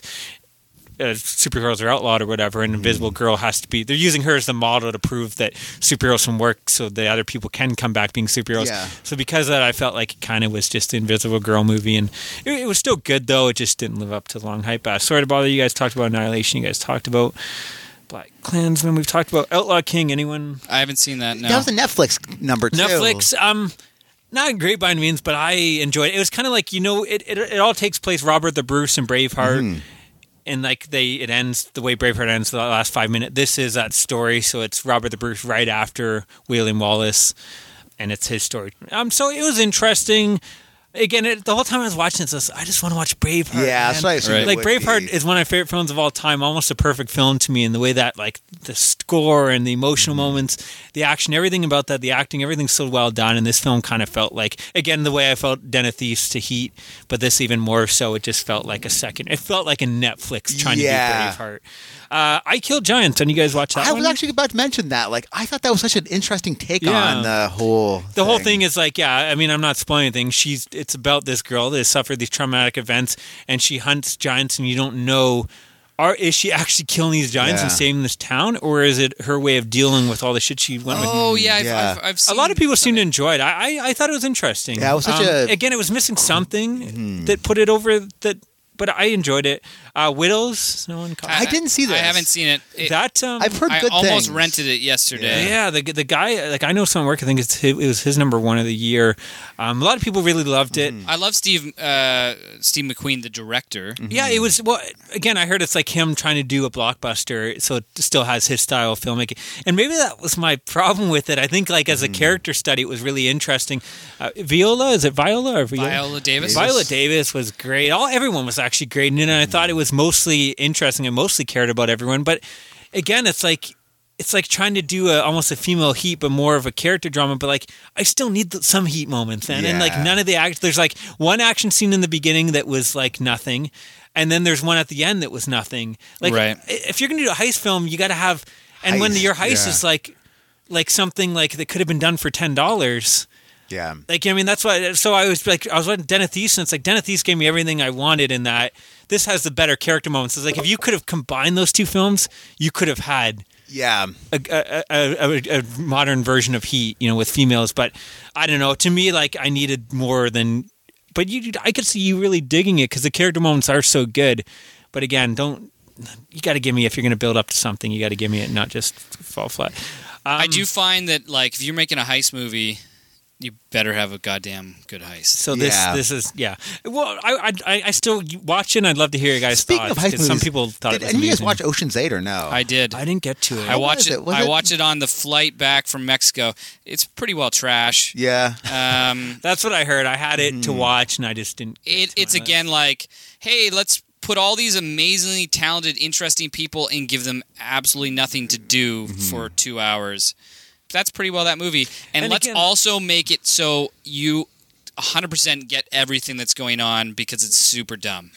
See, again, that's one of those films where it felt like we need to put females, so let's just take something and throw females in, even though we have nothing to say. Like, those are the films they're the best part of the movie. It's just like... Oh, and I'm not saying it's there, but you know what I mean? Like, that movie had no reason to be made other than they've already remade it, so they can't do that. So now this whole female thing gives them a third reason to remake things. You know what I mean? Yeah. Like, I feel like we're going to see that a lot where it's like, well, we already did that 90s remake. It didn't really work. Let's do it a third time with a female. And there's a couple films that are coming out. I'm really surprised that new Shaft isn't that. I'm surprised they didn't try to get a third take on it. But it just gives Hollywood another way to be lazy and remake shit. But anyways, King Cohen, The Wild World of filmmaker Larry Cohen. I was actually going to bring this up. If I put in documentaries, this might make my top 10. Yeah. I had a blast with this movie. Do you follow the filmmaker Larry Cohen? No, not really. Like, I saw this on Shudder. Yeah. You should watch it. Yeah.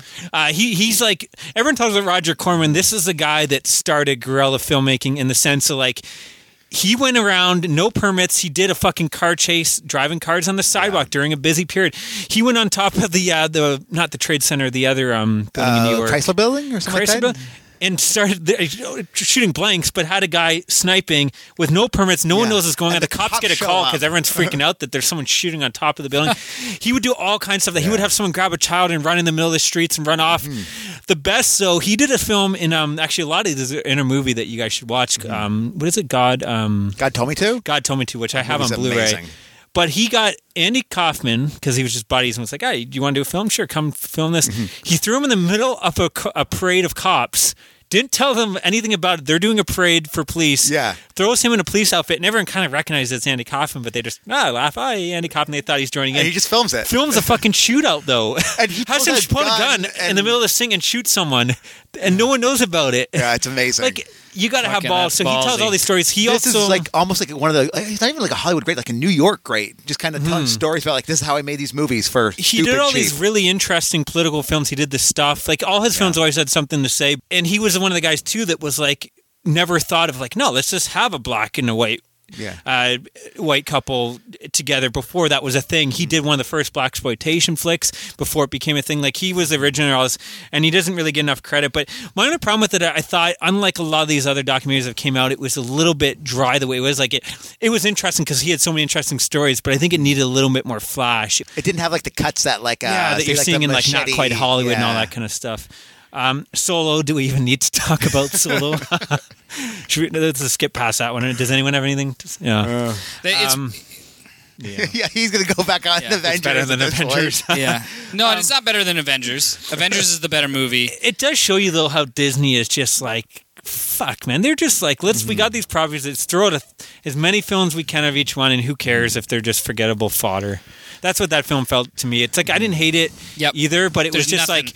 It was just thrown out because they want to have a Star Wars film every year because they paid $1 billion for it. Tully, and you guys watched Tully? I did actually. I enjoyed that movie. Jason Reitman? It was interesting. I thought that was kind of cool. Of pretty much a woman dealing with the postpartum depression. Really. Yeah. It was interesting. Some people hated the twist, but I enjoyed it. I didn't see it coming. Yeah. Christmas Chronicles, I mean, not top 10 material, but Kurt Russell was great as Santa. That's all we... And everything else is bad. 5-star. Tomb Raider, I kind of had fun with. Oh, did you? Again, I'm a sucker for archaeology, adventure flicks, so again, it wasn't great, but I would watch another one. I don't have much to say about Caliber. And you guys watched that one? No. That was a film I think is pretty interesting. I think if more people saw it, it was very well done, very well acted. These buddies get together. It's been a while. They go hunting, and they accidentally shoot a child. They go to shoot a deer, and the deer moves at the last second, and there's a child behind him. He kills the kid, and then the father comes and is going to kill the guy, so his friend takes him out. I'm not spoiling that, so the whole movie. And then they're in this town, and they don't want to leave right away because they bury the body, and they want to hope that no one knows these people are missing. Anyways, it gets more tense and tense. Will they be caught? And there's a lot of, watch it. It's a Netflix. I think everyone should watch it, Again, I don't know if it's top 10 material. It's very dark, and it's not your happy movie, but It gives you. It's not a movie. It gives you a lot to kind of talk about.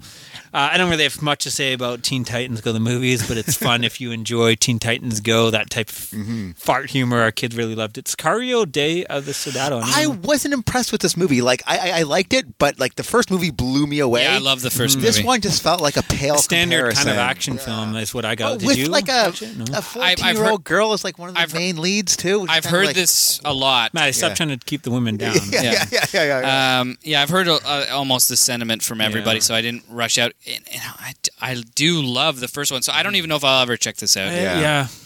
Again, James Brolin and Benicio del Toro are so good. Yeah. Like, just them, I can watch them do anything. And in this movie, they were both James Brolin's led me astray this year. A simple favor. Anyone watch this? Paul Feig? With Anna Kendrick and Blake Lively? Lively, yeah. No, I've heard actually Is it good? better than... I wouldn't necessarily recommend it, but I think it's way more interesting than I thought it had. Like, I just threw on because it was there, and I had no interest in watching it. And it's really like, it is kind of dark, and it's like Blake Lively swearing every second. It's a very sleazy film that, and you don't expect that when you hear that cast and that director. This film and Game Night are the ones that have popped up on a lot of people's lists that I would have been like, what? Yeah. I think this film was too much of a mess to go higher. I'm surprised if it would be on anyone's list. But at the same time, a lot of people had in their teens. Like, okay, that I could makes see that. sense. Yeah, it was a surprise for me in that, like, again, it went from something that I would have never watched to now I'd be like, this is the best way to describe it. It's a very sleazy Gone Girl.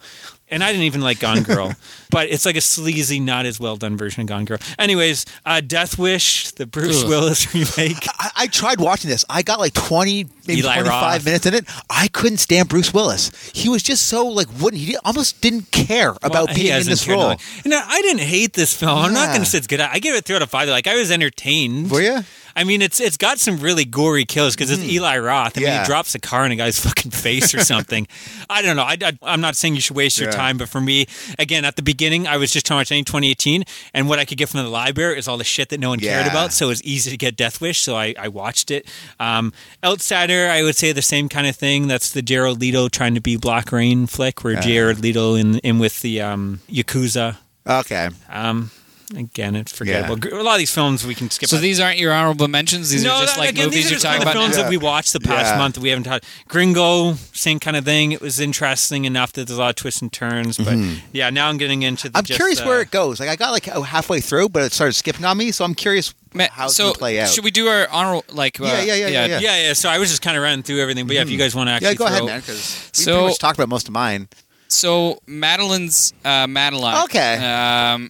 It was an honorable mention. I thought that was such an interesting movie because I didn't know who to root for because she sucked. The mom I kind of was like, rooting for, but then she sucked too. She's awful too. Like the female lead is going to be a star. I'm almost she was Helena good. Howard. She's really great. It's basically like dealing with mental health, but it's also dealing with how performance and how we're basically taking advantage. Like a lot of these movies, these art movies are just basically saying, oh, let's throw in somebody with mental health problems and like use their story for something.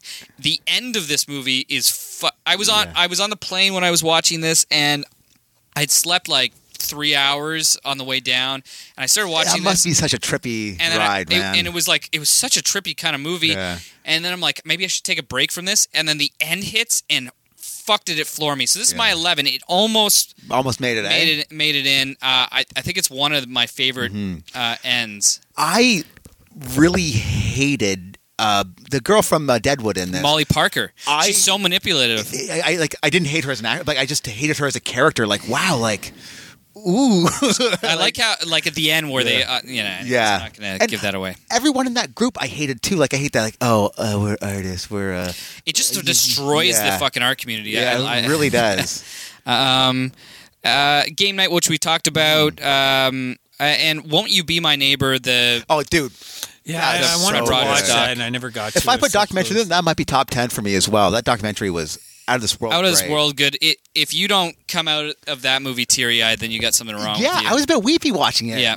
And the weird thing is, no matter how good and how pure you are as a person, if you're in the public spotlight, people are coming after you. Yeah, which totally. I thought was so fucked up that people were like blaming Mr. Rogers for like a lot of shit going on in the world. Yeah, like, he had to deal with a bunch of pushback all the time.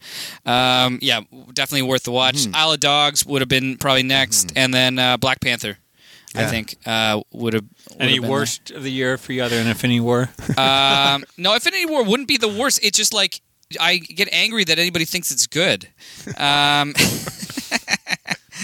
Oh man, Maddie, any honorable mentions worst for you? While he's checking we kind of talked about most of mine, like horror movies. But did anyone see? I don't know if we already talked about this episode because it's been going along. Mid-90s or 8th grade? No, not yet. 8th grade, I dug actually. I didn't like those. So my worst would have been probably When We First Met, which is the what's his name from Workaholics, Adam Devine and Alexandra Daddario. Yeah. It's basically like Groundhog Day, but where he gets a second chance with a girl. It's fucking atrocious. Yeah. It's terrible. It's not funny. It's really bad. Deadpool 2. I was enjoying what I saw. I only saw the first half. I think I shouldn't go back and watch. I remember Deadpool 1 being like, okay. I think it's the exact same thing as Deadpool. I think it at least has a little bit more interesting things, where Deadpool 2 is just silly. This actually kind of has a bit of a plot, I guess. I don't know what I saw. Again, it has a very similar... Maybe when you haven't been to the end, but it's similar, like go fuck yourself for investing in this movie ending. I really I didn't like that one. And Game Over Man, which I love the Workaholic guys, but they just didn't pull it through, right? I thought it was a terrible satire. Those were the only ones. Like we talked about The Strangers, and Winchester. I really didn't like that, and I didn't like the Bill Murray stories. I haven't seen that yet. I thought the director is inept, and the stories are interesting, but he's just didn't pull it off, eh? He's a terrible director. Put that on your box. For me, Gotti was not the worst of the year.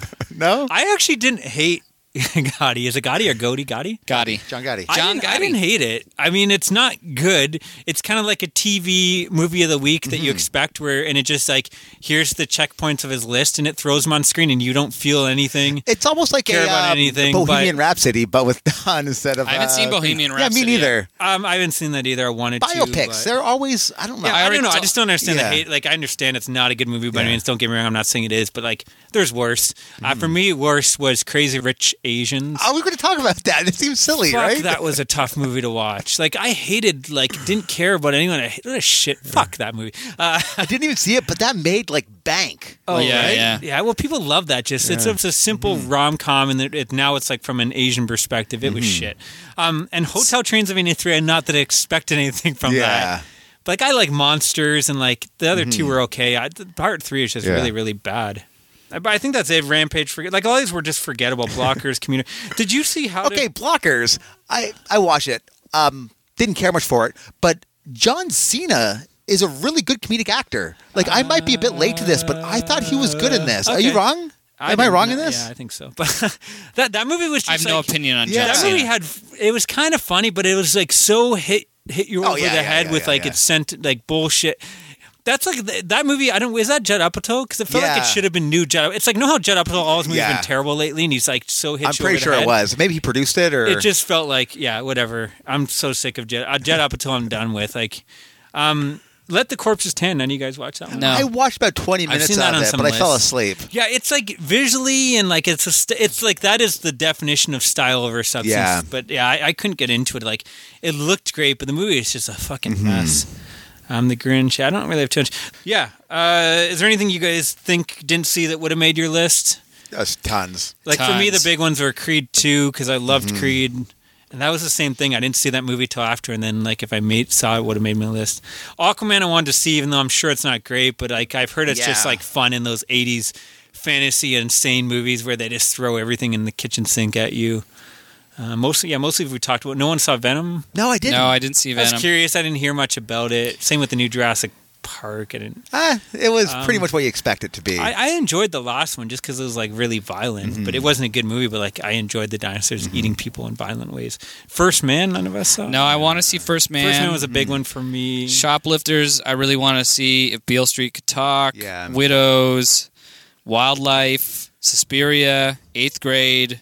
Support the Girls. I've been kind of curious. That's the one about the kind of low grade Hooters, and it's supposed Is it a documentary? It's Yeah, comedy. It's supposed to be kind of like a comedy, but like realistic. It's supposed to be really good.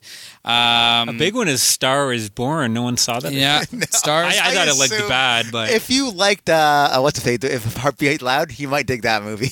I don't know. I don't think so, but. See, Heart Beats Loud is I got that like record store and kind of smaller.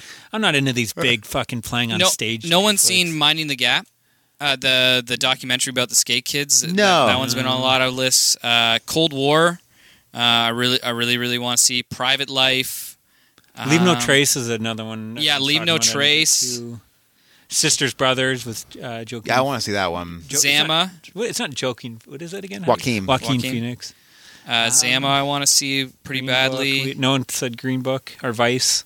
Vice, I want to check out. Yeah, Vice. Assassination Nation sounded kind of interesting, but I heard a lot of people hate it. Then there's all the trash like Robin Hood and everything. I don't know.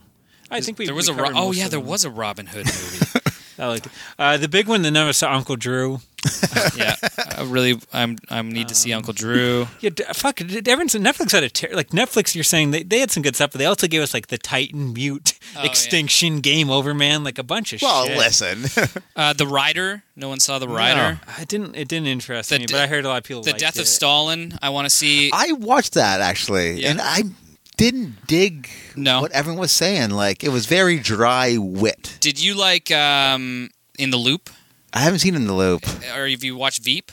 No, I haven't. So That's the same director. Yeah. I love all his stuff, but I haven't seen The Death of Stalin. Like In the Loop is probably it's In the Loop in the last 10 years. If it is, that's going to be. I'm trying to get my top 10 of the last. decade, or not top 10, top 100 probably. Yeah. I didn't get to see any of the DC animated films. Gotham by Gaslight? But yeah, that one, the one with Constantine and The Death of Superman. I've heard they're all three of those are great. So, Destroyer, that one with Nicole Kidman where she's like pretty good. An LAPD detective and she's like super supposed to be badass in it. I didn't hear much after the initial build up of that. No. Destination Wedding I wanted to see I heard it's pretty much Keanu Reeves and Winona Ryder just talking at a wedding, but like I heard I don't know, they just have chemistry and it's just interesting.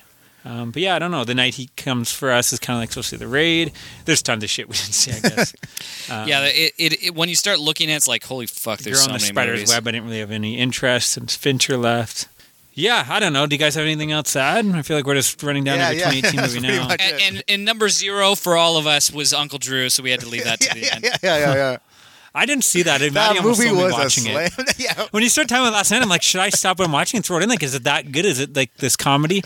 Actually, Tag. I heard Tag was Tag fun. is okay. It's fun. It's not as good as... It's like a lesser version of Game Night. Okay, because I heard a lot of people really enjoyed that, but I didn't get a chance to check it out. Yeah, like that was... Comedies usually go like Super Troopers 2 I had and didn't get to. And... Yeah, I recommend Tag. Again, like the story's kind of stupid, but it's based on a lot a of true funny story. people. Yeah. Super Troopers... No, the actual story like is interesting about them playing Tag, but you get a lot of like the relationships. You know. Yeah. Fuck relationships. Oh, and Red Sparrow, I didn't get a chance to check out. I enjoyed that. Yeah, it's an enjoyable movie. I would have enjoyed it because I enjoy spy films, but again, just too much, man. That was probably the first No one one was talking about it. That's why I didn't. Like, I've had it from the library for weeks, and it's like no one was talking about it. So every time someone would recommend a different film, so it just kept on getting pushed off. The director just like, I think he's the guy that did a lot of the last Hunger Games movies. He's just so unimaginative. Mm-hmm. Yeah. Cool. So this has been our big, like, epic 5-6 hour episode of our Best of Horror and Best of the Year. So what were our overall horror and overall? What was the horror? Do you guys remember your horror picks? My top horror was Annihilation, which would have been probably number 6 or 7 on my main list, and then my top film of the year was The Favorite. That makes sense. Matty, your overall of the year? I think Hereditary might be my favorite movie this year so far. Even I liked Halloween too. I think like my top 4 horror probably would have made it high up on my overall, but I don't think any of them would have made number 1 for me. So Mission Impossible is definitely always going to be it, but Ritual was my top horror. Mandy might be in my top 3. Like I don't know. Mandy and Annihilation are in my top list. I think I enjoyed putting together the horror more than I did the overall. But I'll keep on saying I hated this year for film, and I'm glad it's over. I don't want to watch any more 2018 films. Except you'll find all of it'll be like First Man is your number 1 of the year. Maybe that's how it usually plays out, right? First Man has a chance, Creed 2, but like I don't think any of them like. Yeah, I don't know. Any of those artsy ones I don't see making it. Maybe The Favorite might? I don't think so. I think I'll enjoy it, but I think it's going to be too dark for me. I think it's a film I'll probably enjoy and never watch again. I don't know. It might be that case. Mm-hmm. Again, I need for me, like my list has to be films I'm excited to watch again, and a lot of those films, like I'm like, that was really well done, but I don't want to ever see it again, kind of thing. So I don't know. That's how I make my list.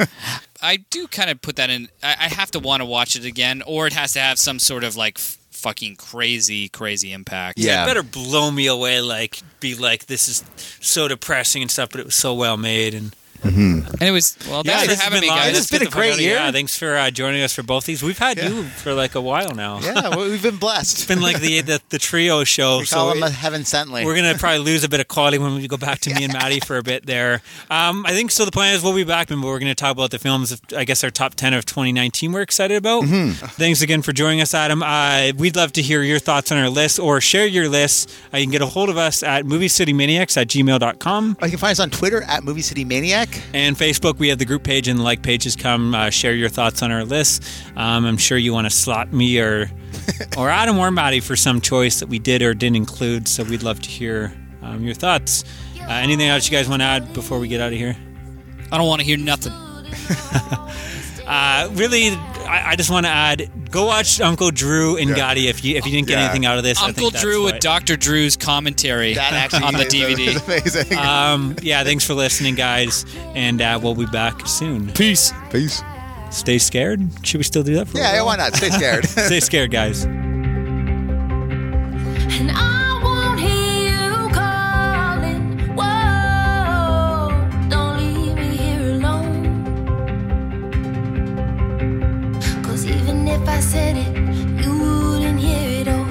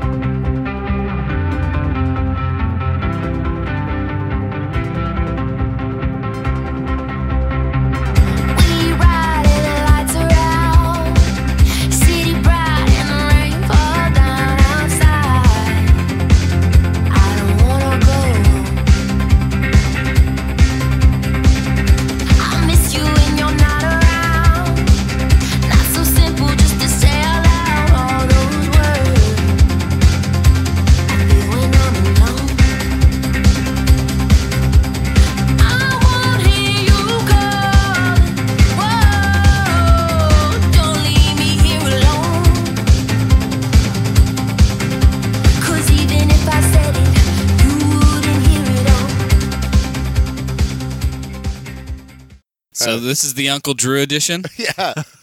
Number 1, Uncle Drew.